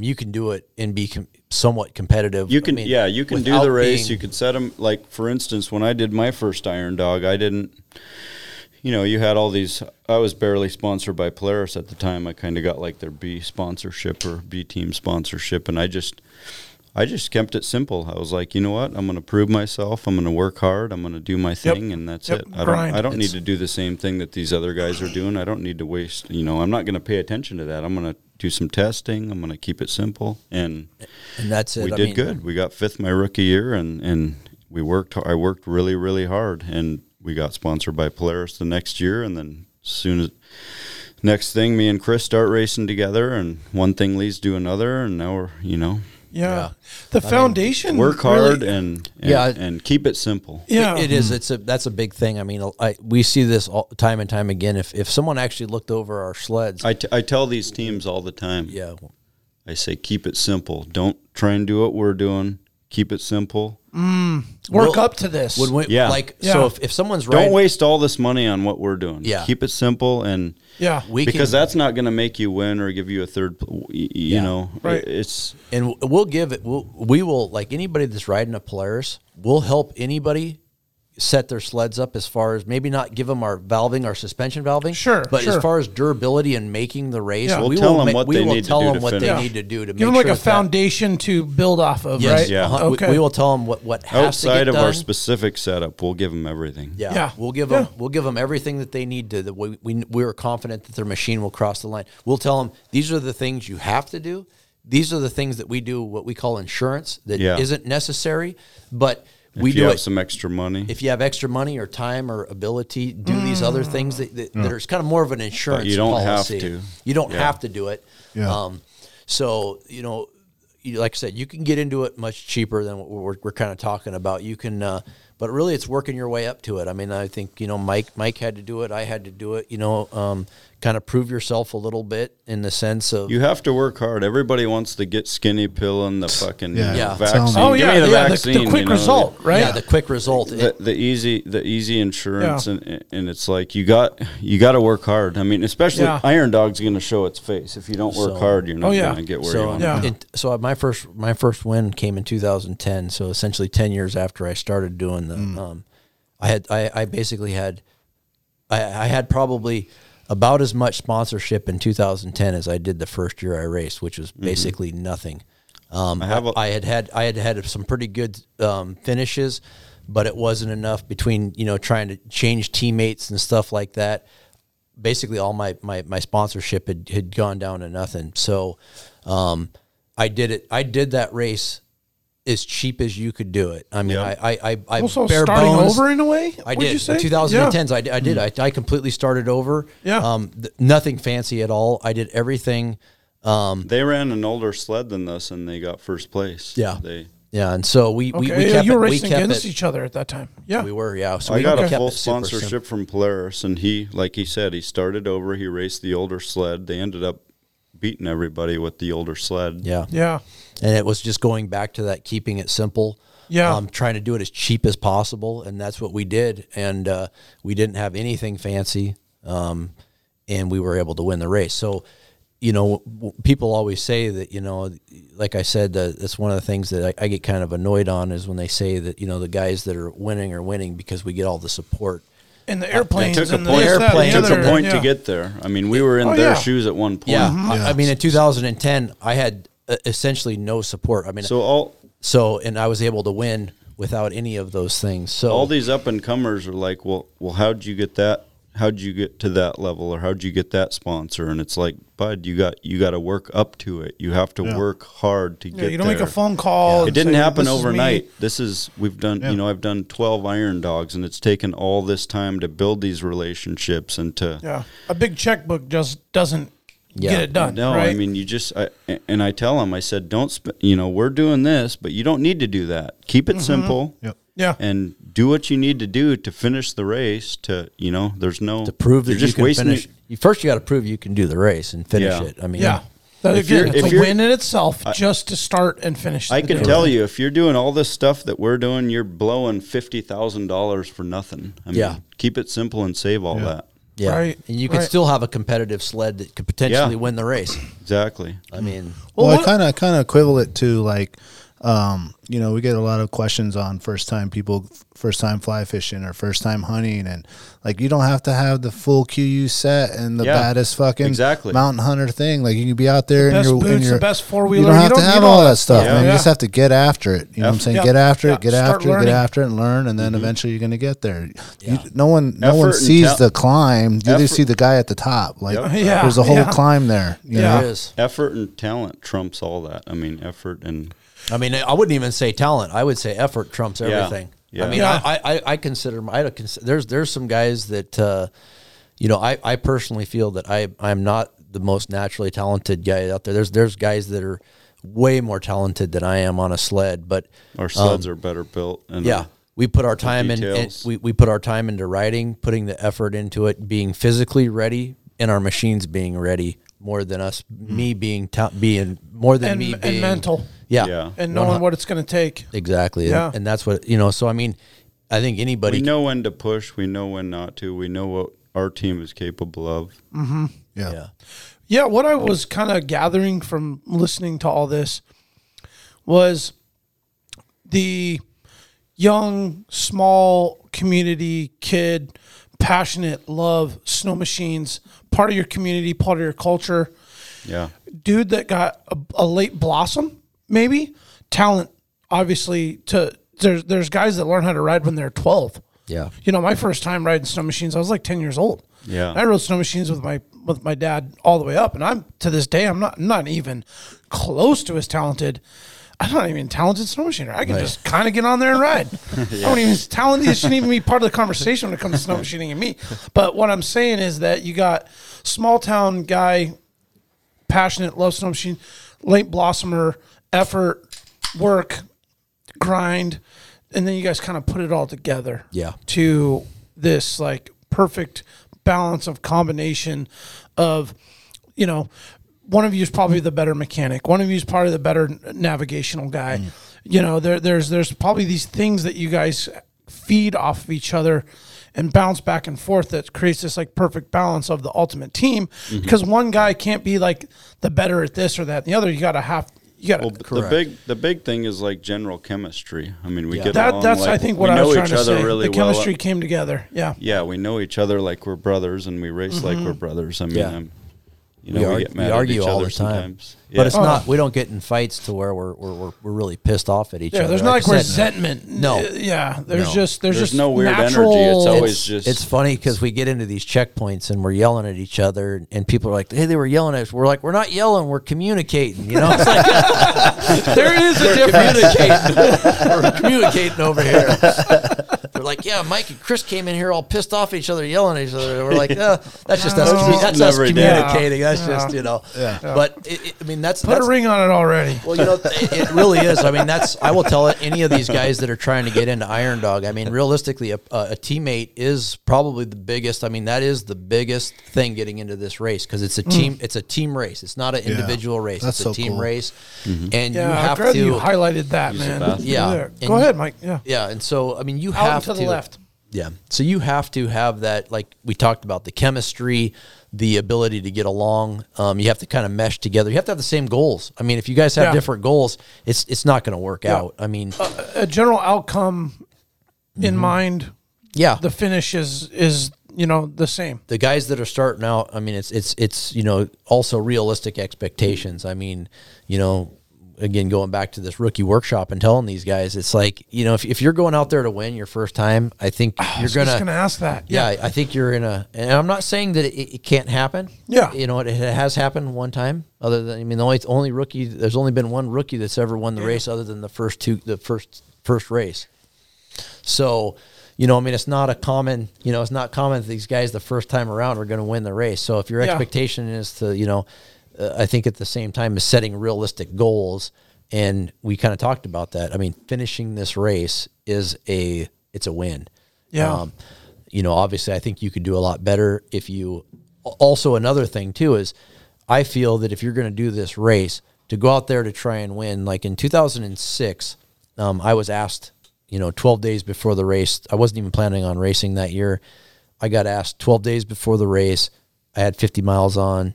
I wasn't physically in shape. I wasn't, didn't have, they were newer machines that I hadn't been practicing on or using or had a good setup. And Matt Spernak, and he asked me if I wanted to do it. And I just told him, I says, well, if your goal is to see the course and have a good ride, I'm in. If you're planning on winning the race, I want nothing to do with it. I'm not ready. The machines won't be ready. Yeah.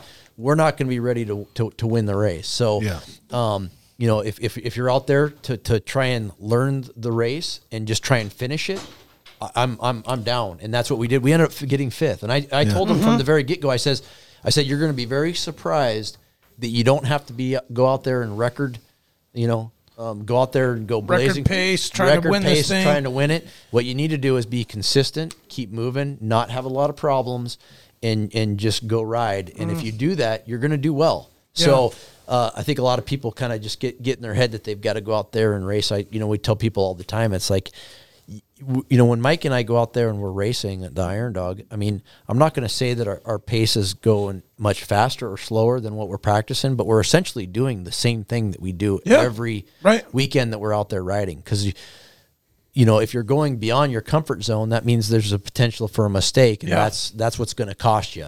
Mm-hmm. So injury, broken sled, exactly. Like so you want to ride in your comfort zone, and so these guys that go out there and then all of a sudden they get caught up in someone else's race too. Yeah, and that's another big thing is someone passes them and they're like, oh, we got to keep up. They're getting their head they're out of their comfort plan. zone. Yeah, they're off their whole plan is out now of their comfort zone, and they're just riding someone else's pace. It's a huge mistake. I mean, that's a huge mistake. Is getting even for us. I mean, we essentially don't get into battles. We know what pace it takes to win. So if somebody passes us, we know they're either going too crazy or something. Yeah. So the mindset is more like, let's ride out here like we're alone. Yep, that's exactly right. We're competing with this guy or that guy's right on our tail. I mean, we're going to race other guys to the gas point, sometimes, but we're sure. I mean, the natural competitive nature of it is you're gonna like.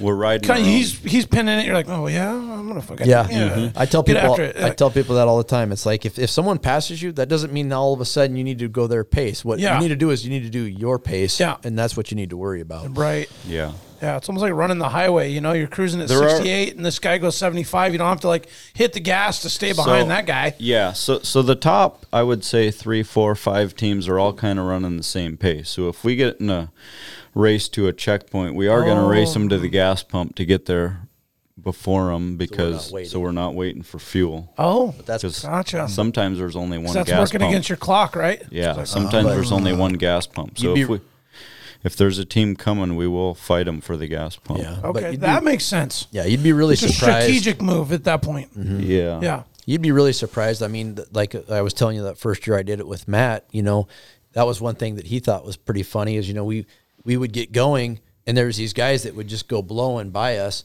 And then, literally miles up the trail, they're stuck off to the side because they blew a corner, and they're over there sweating, trying to get out of the thing, and we're just kind of just cruising along, right? And then they would come blowing by us again, and then they're off the trail again, and then next thing you know, we get it to the burn, and here they blew into the trees and ripped off their whole front end, and so it was like, where did that get them? They were fast, but it didn't get them very. It's like the guy that's passing all the way to Girdwood, and then you meet him at Girdwood gas station. Basically the same. Meet him at the first stop. Or he's in the shoulder in the guardrail. Yeah. I mean, it's kind of that the tortoise and the hare, but you can't be the tortoise and you can't be the hare. You got to be somewhere find in between. that you got to find that good compromise of the in between. So yeah. Do you guys find or see that there's new young up and comers coming in, and you're like, man, we got to watch out for these guys? It's not so much that you got to look out for them. You actually you embrace it, right? Yeah, you do.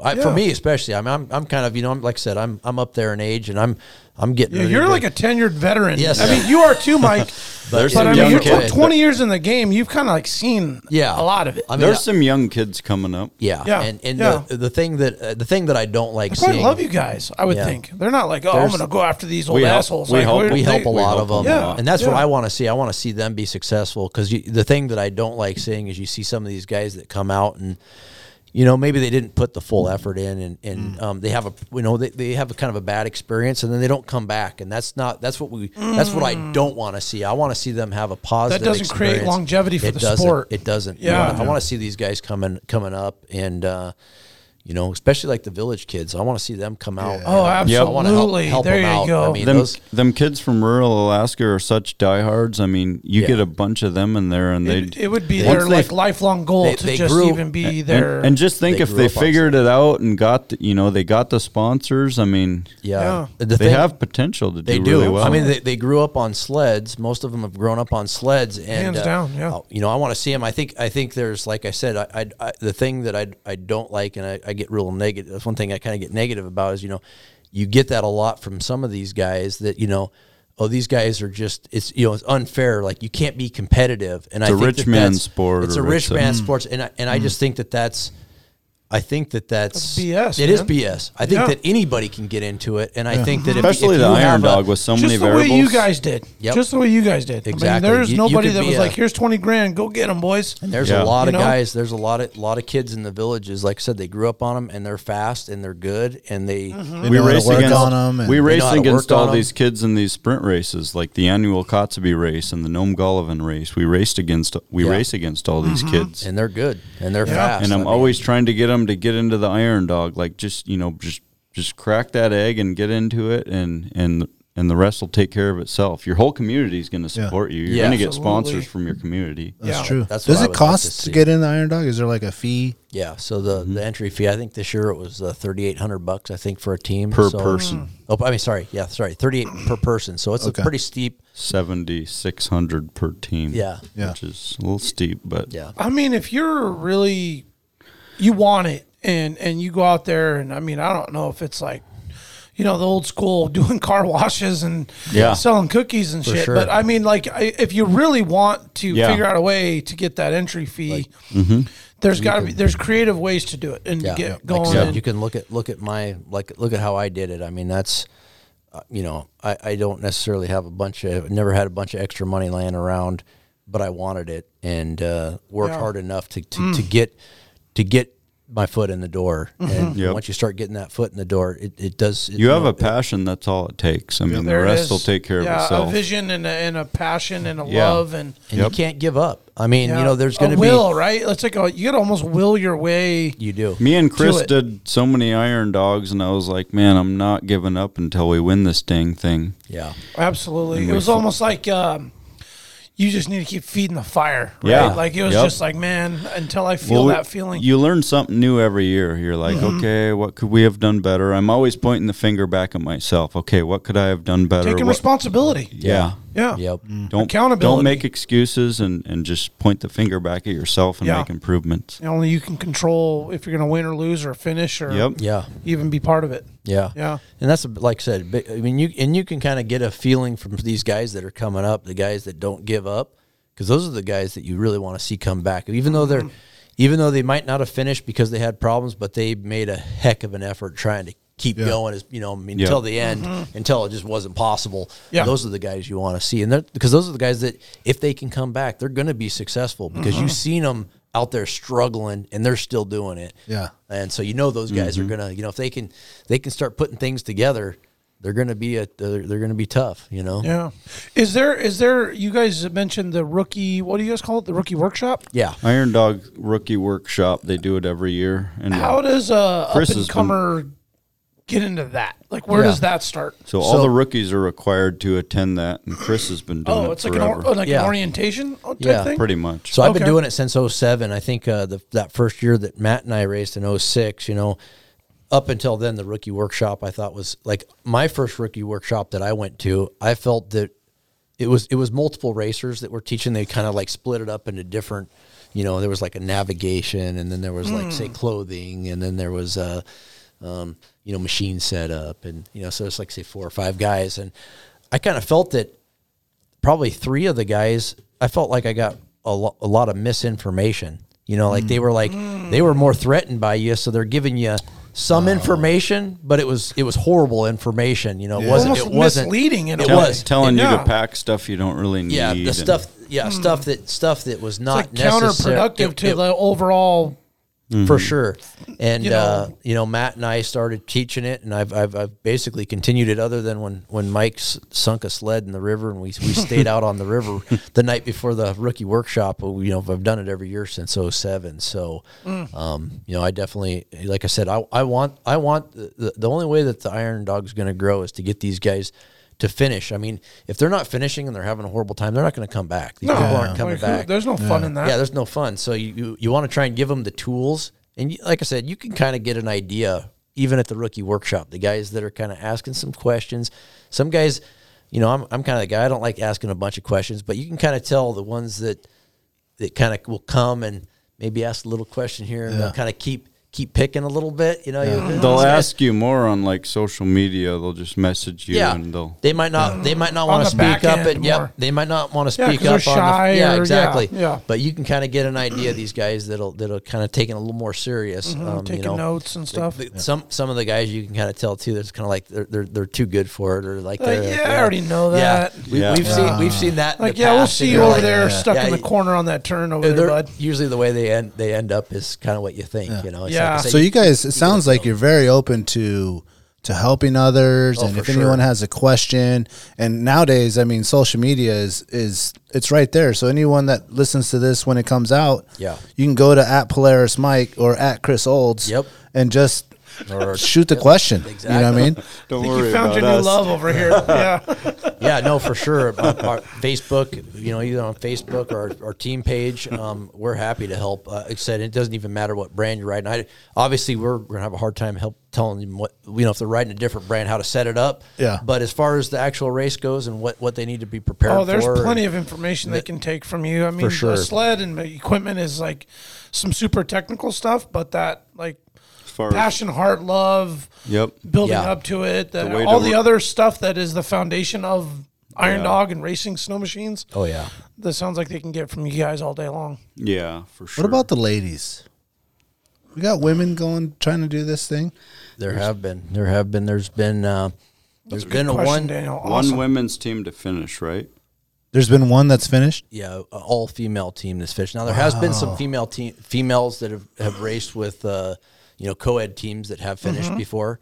But as of today, there's only been one all-female team that's finished. Ladies, come on. I know. Let's go. There needs to be. Is there a division of ladies?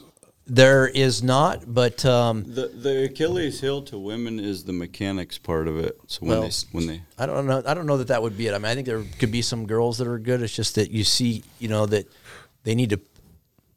They got to want it. Yeah, they do. Obviously. They do. And I think that, I would really But like when to they see run into some problems women. with the machines, they kind of have a hard time diagnosing what's wrong with it and what's going on. And I think to kind of clarify your statement, and I'm not trying to be PC, I'm just trying to be real. He's not saying because they're women, they can't be mechanics. I think he's just saying out of sheer experience, you probably got a gal who maybe grew up with her dad or brothers or somebody who rode. Right. Yep. Right. And then so she knows in and out of mechanics of snowmobiles versus, hey, I want to get into this. I can ride. I'm good. But then maybe hasn't turned wrenches on end and broken off sleds and things like that. Like, I'm trying to say that the right way. No, you're right. I think there's some really good. Not that they're not skilled or able to do it. Right. It's just a desire. Yeah, maybe? like is there really the sheer drive. number of them even interested enough to do it? I think that has a big part of it. There's just, obviously we just don't see that many that are signing up there. There's a girl that's signing up this year, and then some in the trail class team also in the trail. Yeah, there's a gal from Minnesota signed up with another guy from Wisconsin. Yeah. Oh, okay. So another guy from down there. Yeah. But it would be great to see. I think that the way that I'd like to see the sport go, we've seen it with the rookies, having a lot of prizes for the rookies because that's a big thing to get them to come back. The guys that are doing good. Some incentive to come back instead of just giving it to the guys that are, that the guys that kind of top guys kind of get the prizes and stuff. So try and divvy that out to the rookies. I think Iron Dog needs to have a big purse for the first female team to come across the finish line. Well, it seems to me make you an guys incentive to get that truly want the sport to grow. For sure. Longevity. Yeah. And whatever it takes to be helpful. It's not something that you're like, this is ours, we want to win.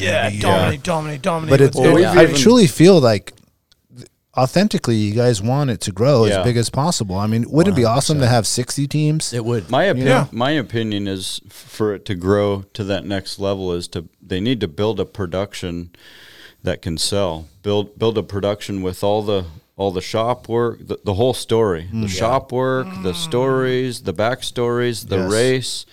A 30 for 30. Take whatever money it takes and send some Super Cubs out there with some guys in there filming with some drones and, land on the Yukon River and get some shots of us going by at 100 mile an hour. There's never been any of that.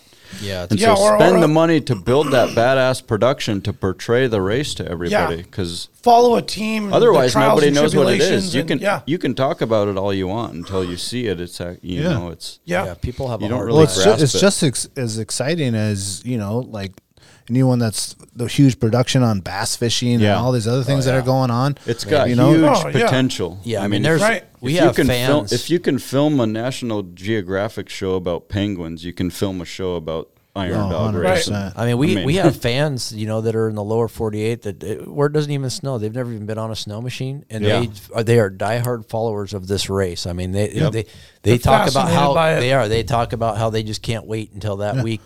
So I mean, it's out there, but the reality is that we just don't have that broad base of Yep. you know, someone needs to. I guess tell we got to people get started. We'll Yeah, cover well, this. this is- We'll cover this the is a start. big This part is of the it. Fly up start. to This Nome is the and meet start. you guys Well, like there. I was telling you earlier, like we have so many fans in Spain and Belgium and all these places that are just infatuated with everything that's happening in Alaska.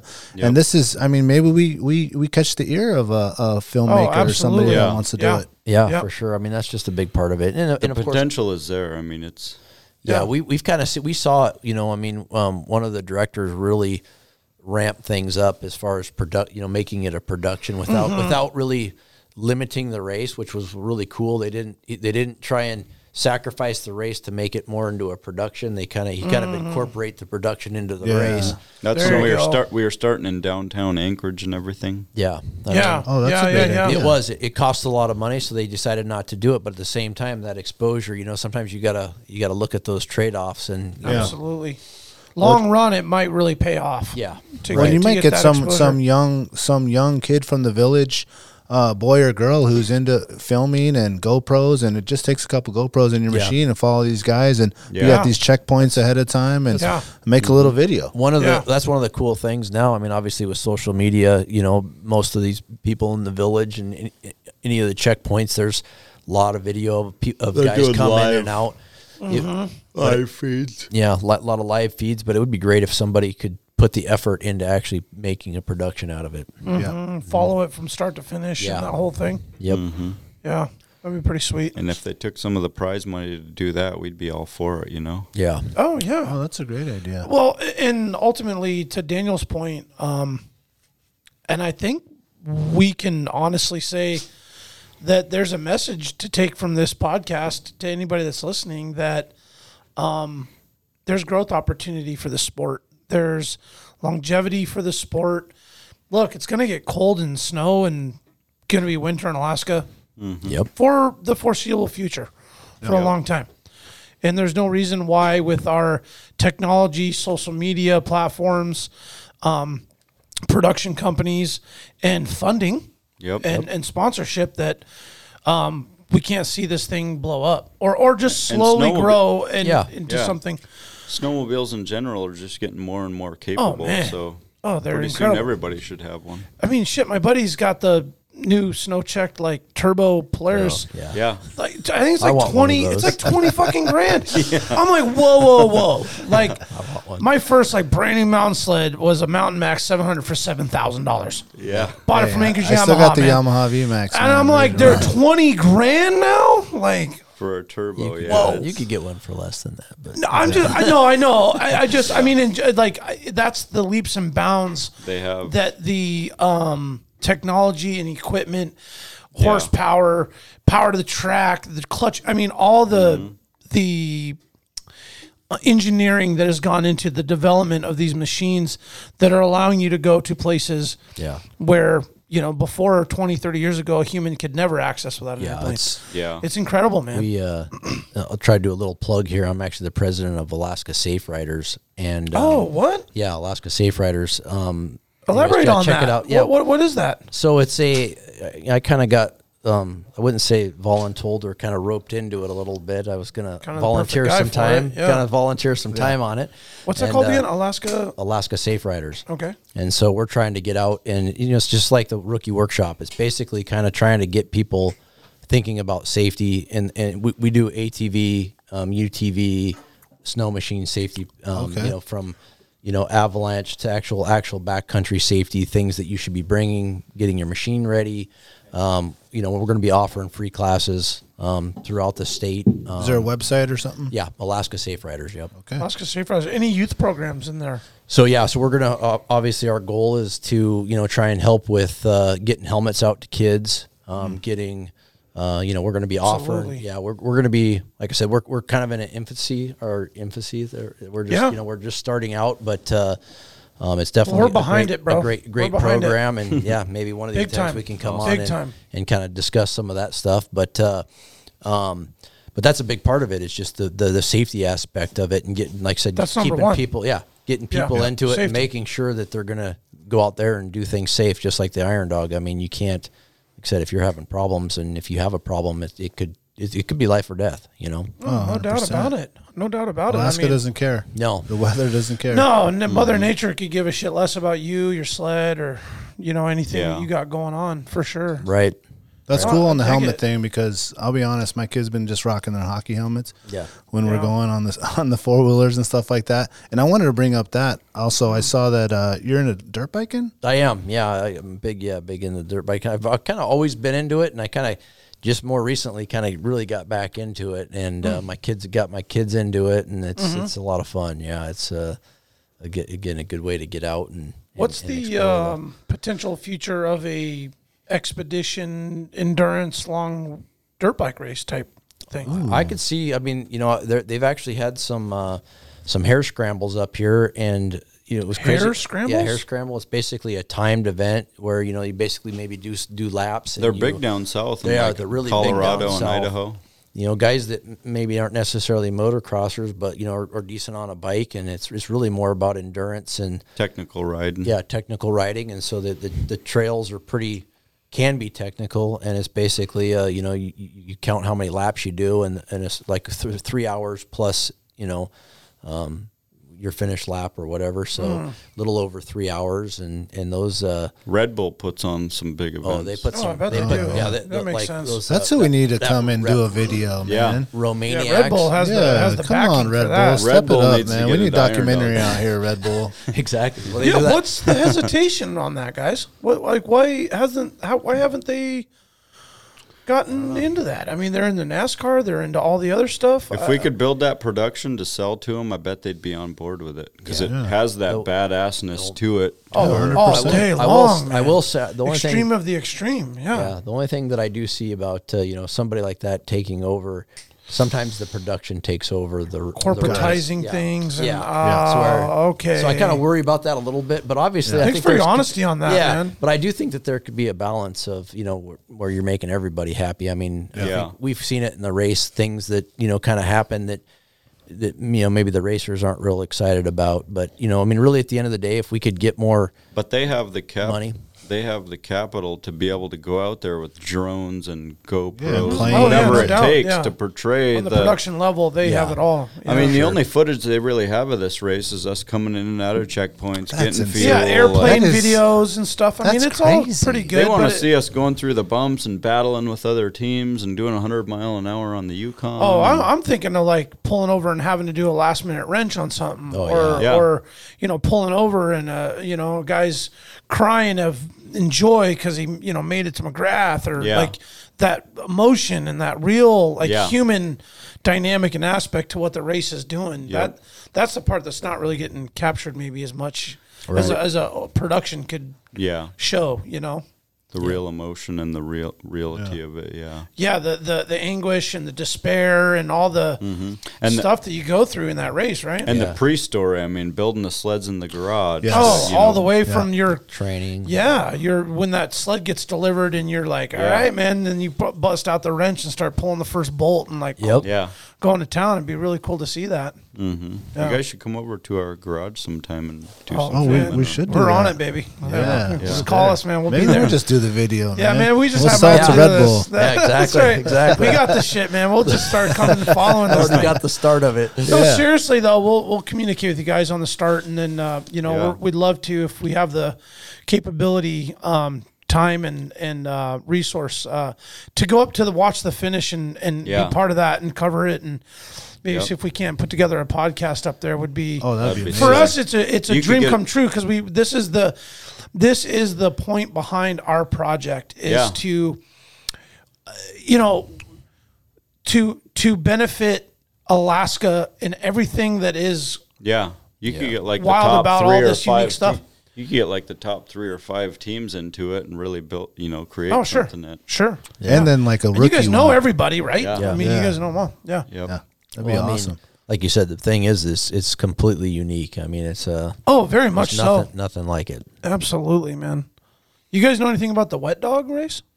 Yeah, I'm familiar with it a little bit. I mean, Yeah.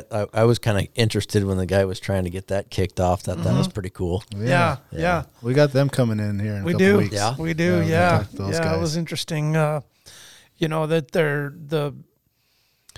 the concept is the same in terms of like that expedition race, but obviously they both have their own separate levels of. Yeah, that's insanity, dude. What Yeah. these guys I mean, are you doing. guys are what is fucking that race? insane for what you're The doing. wet dog I mean, race. You haven't heard of it?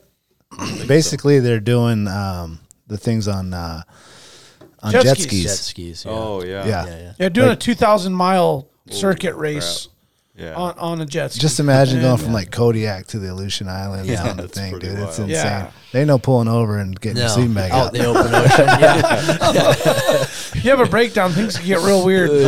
right.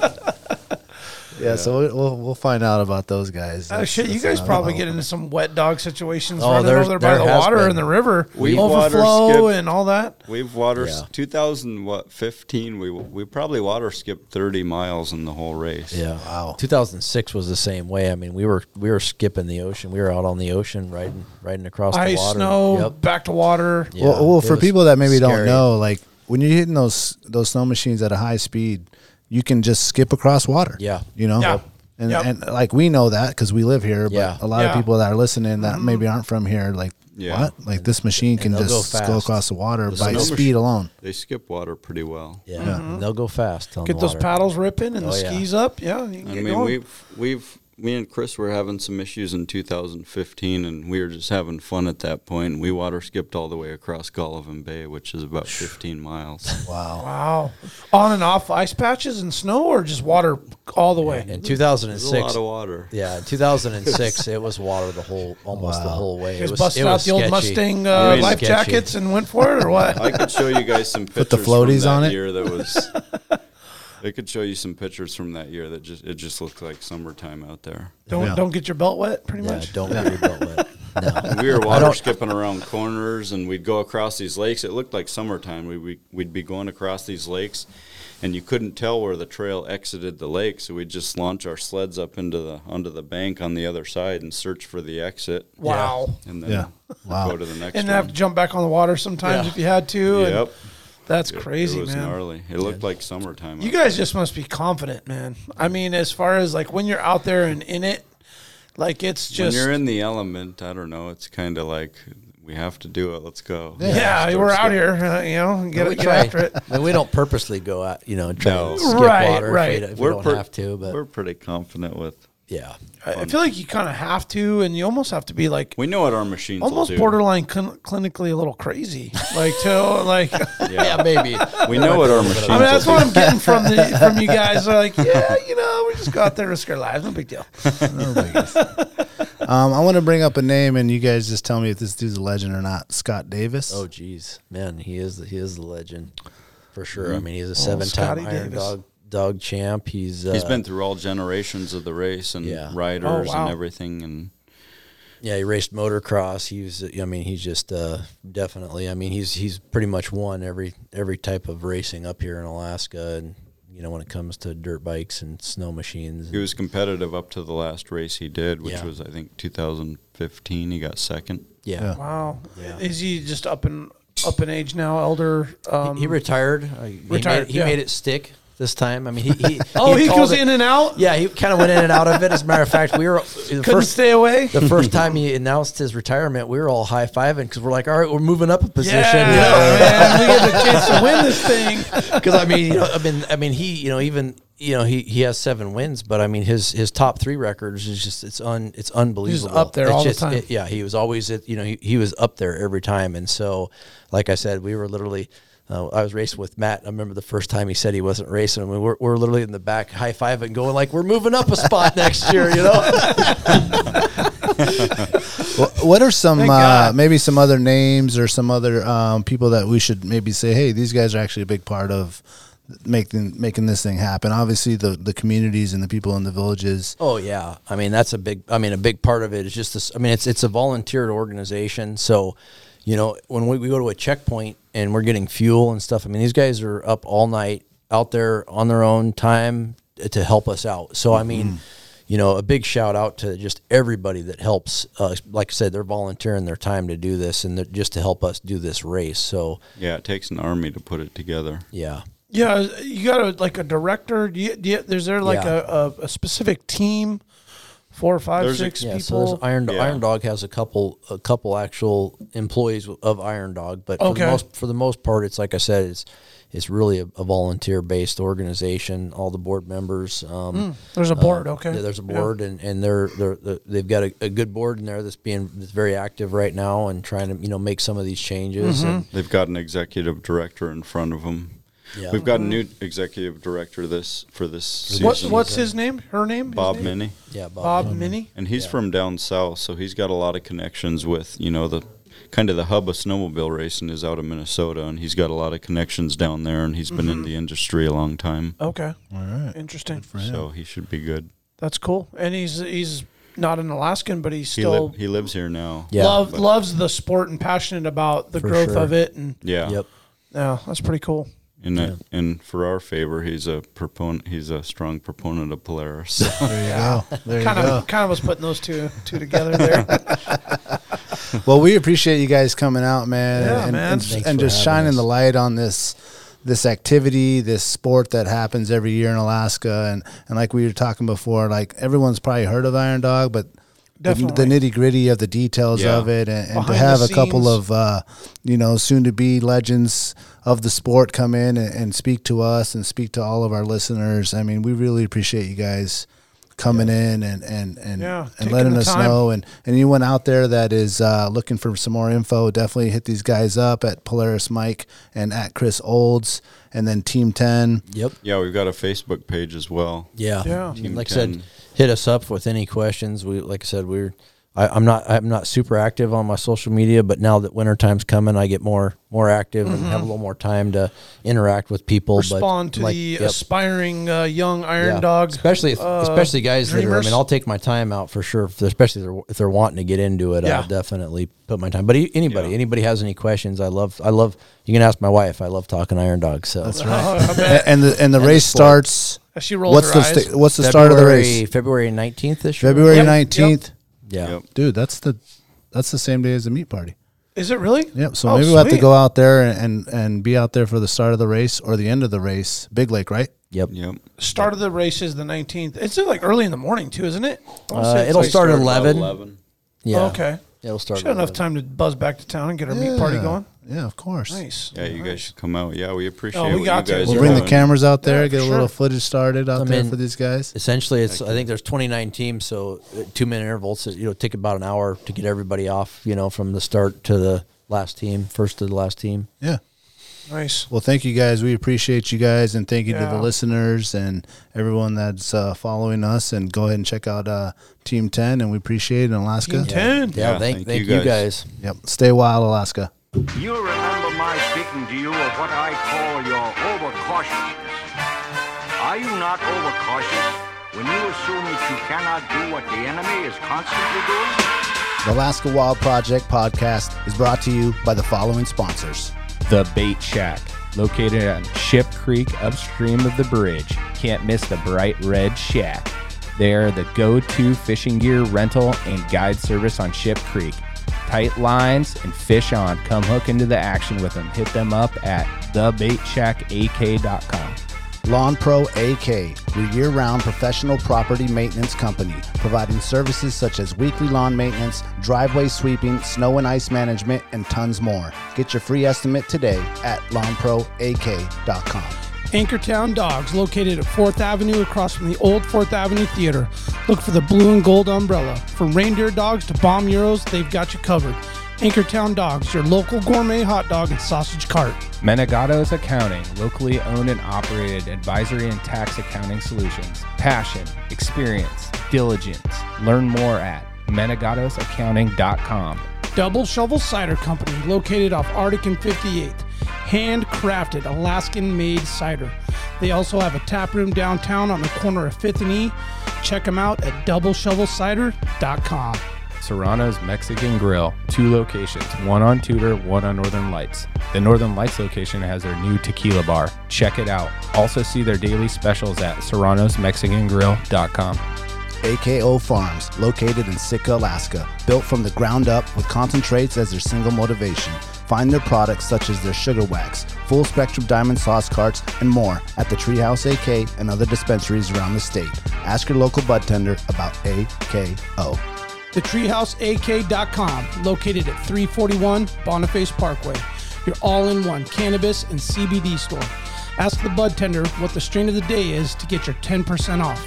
The Treehouse, where the culture lives. Marijuana has intoxicating effects and may be habit-forming and addictive. Marijuana impairs concentration, coordination, and judgment. Do not operate a vehicle or machinery under the influence. There are health risks associated with consumption of marijuana. For the use of only by adults 21 and older. Keep out of the reach of children, and marijuana should not be used by women who are pregnant or breastfeeding.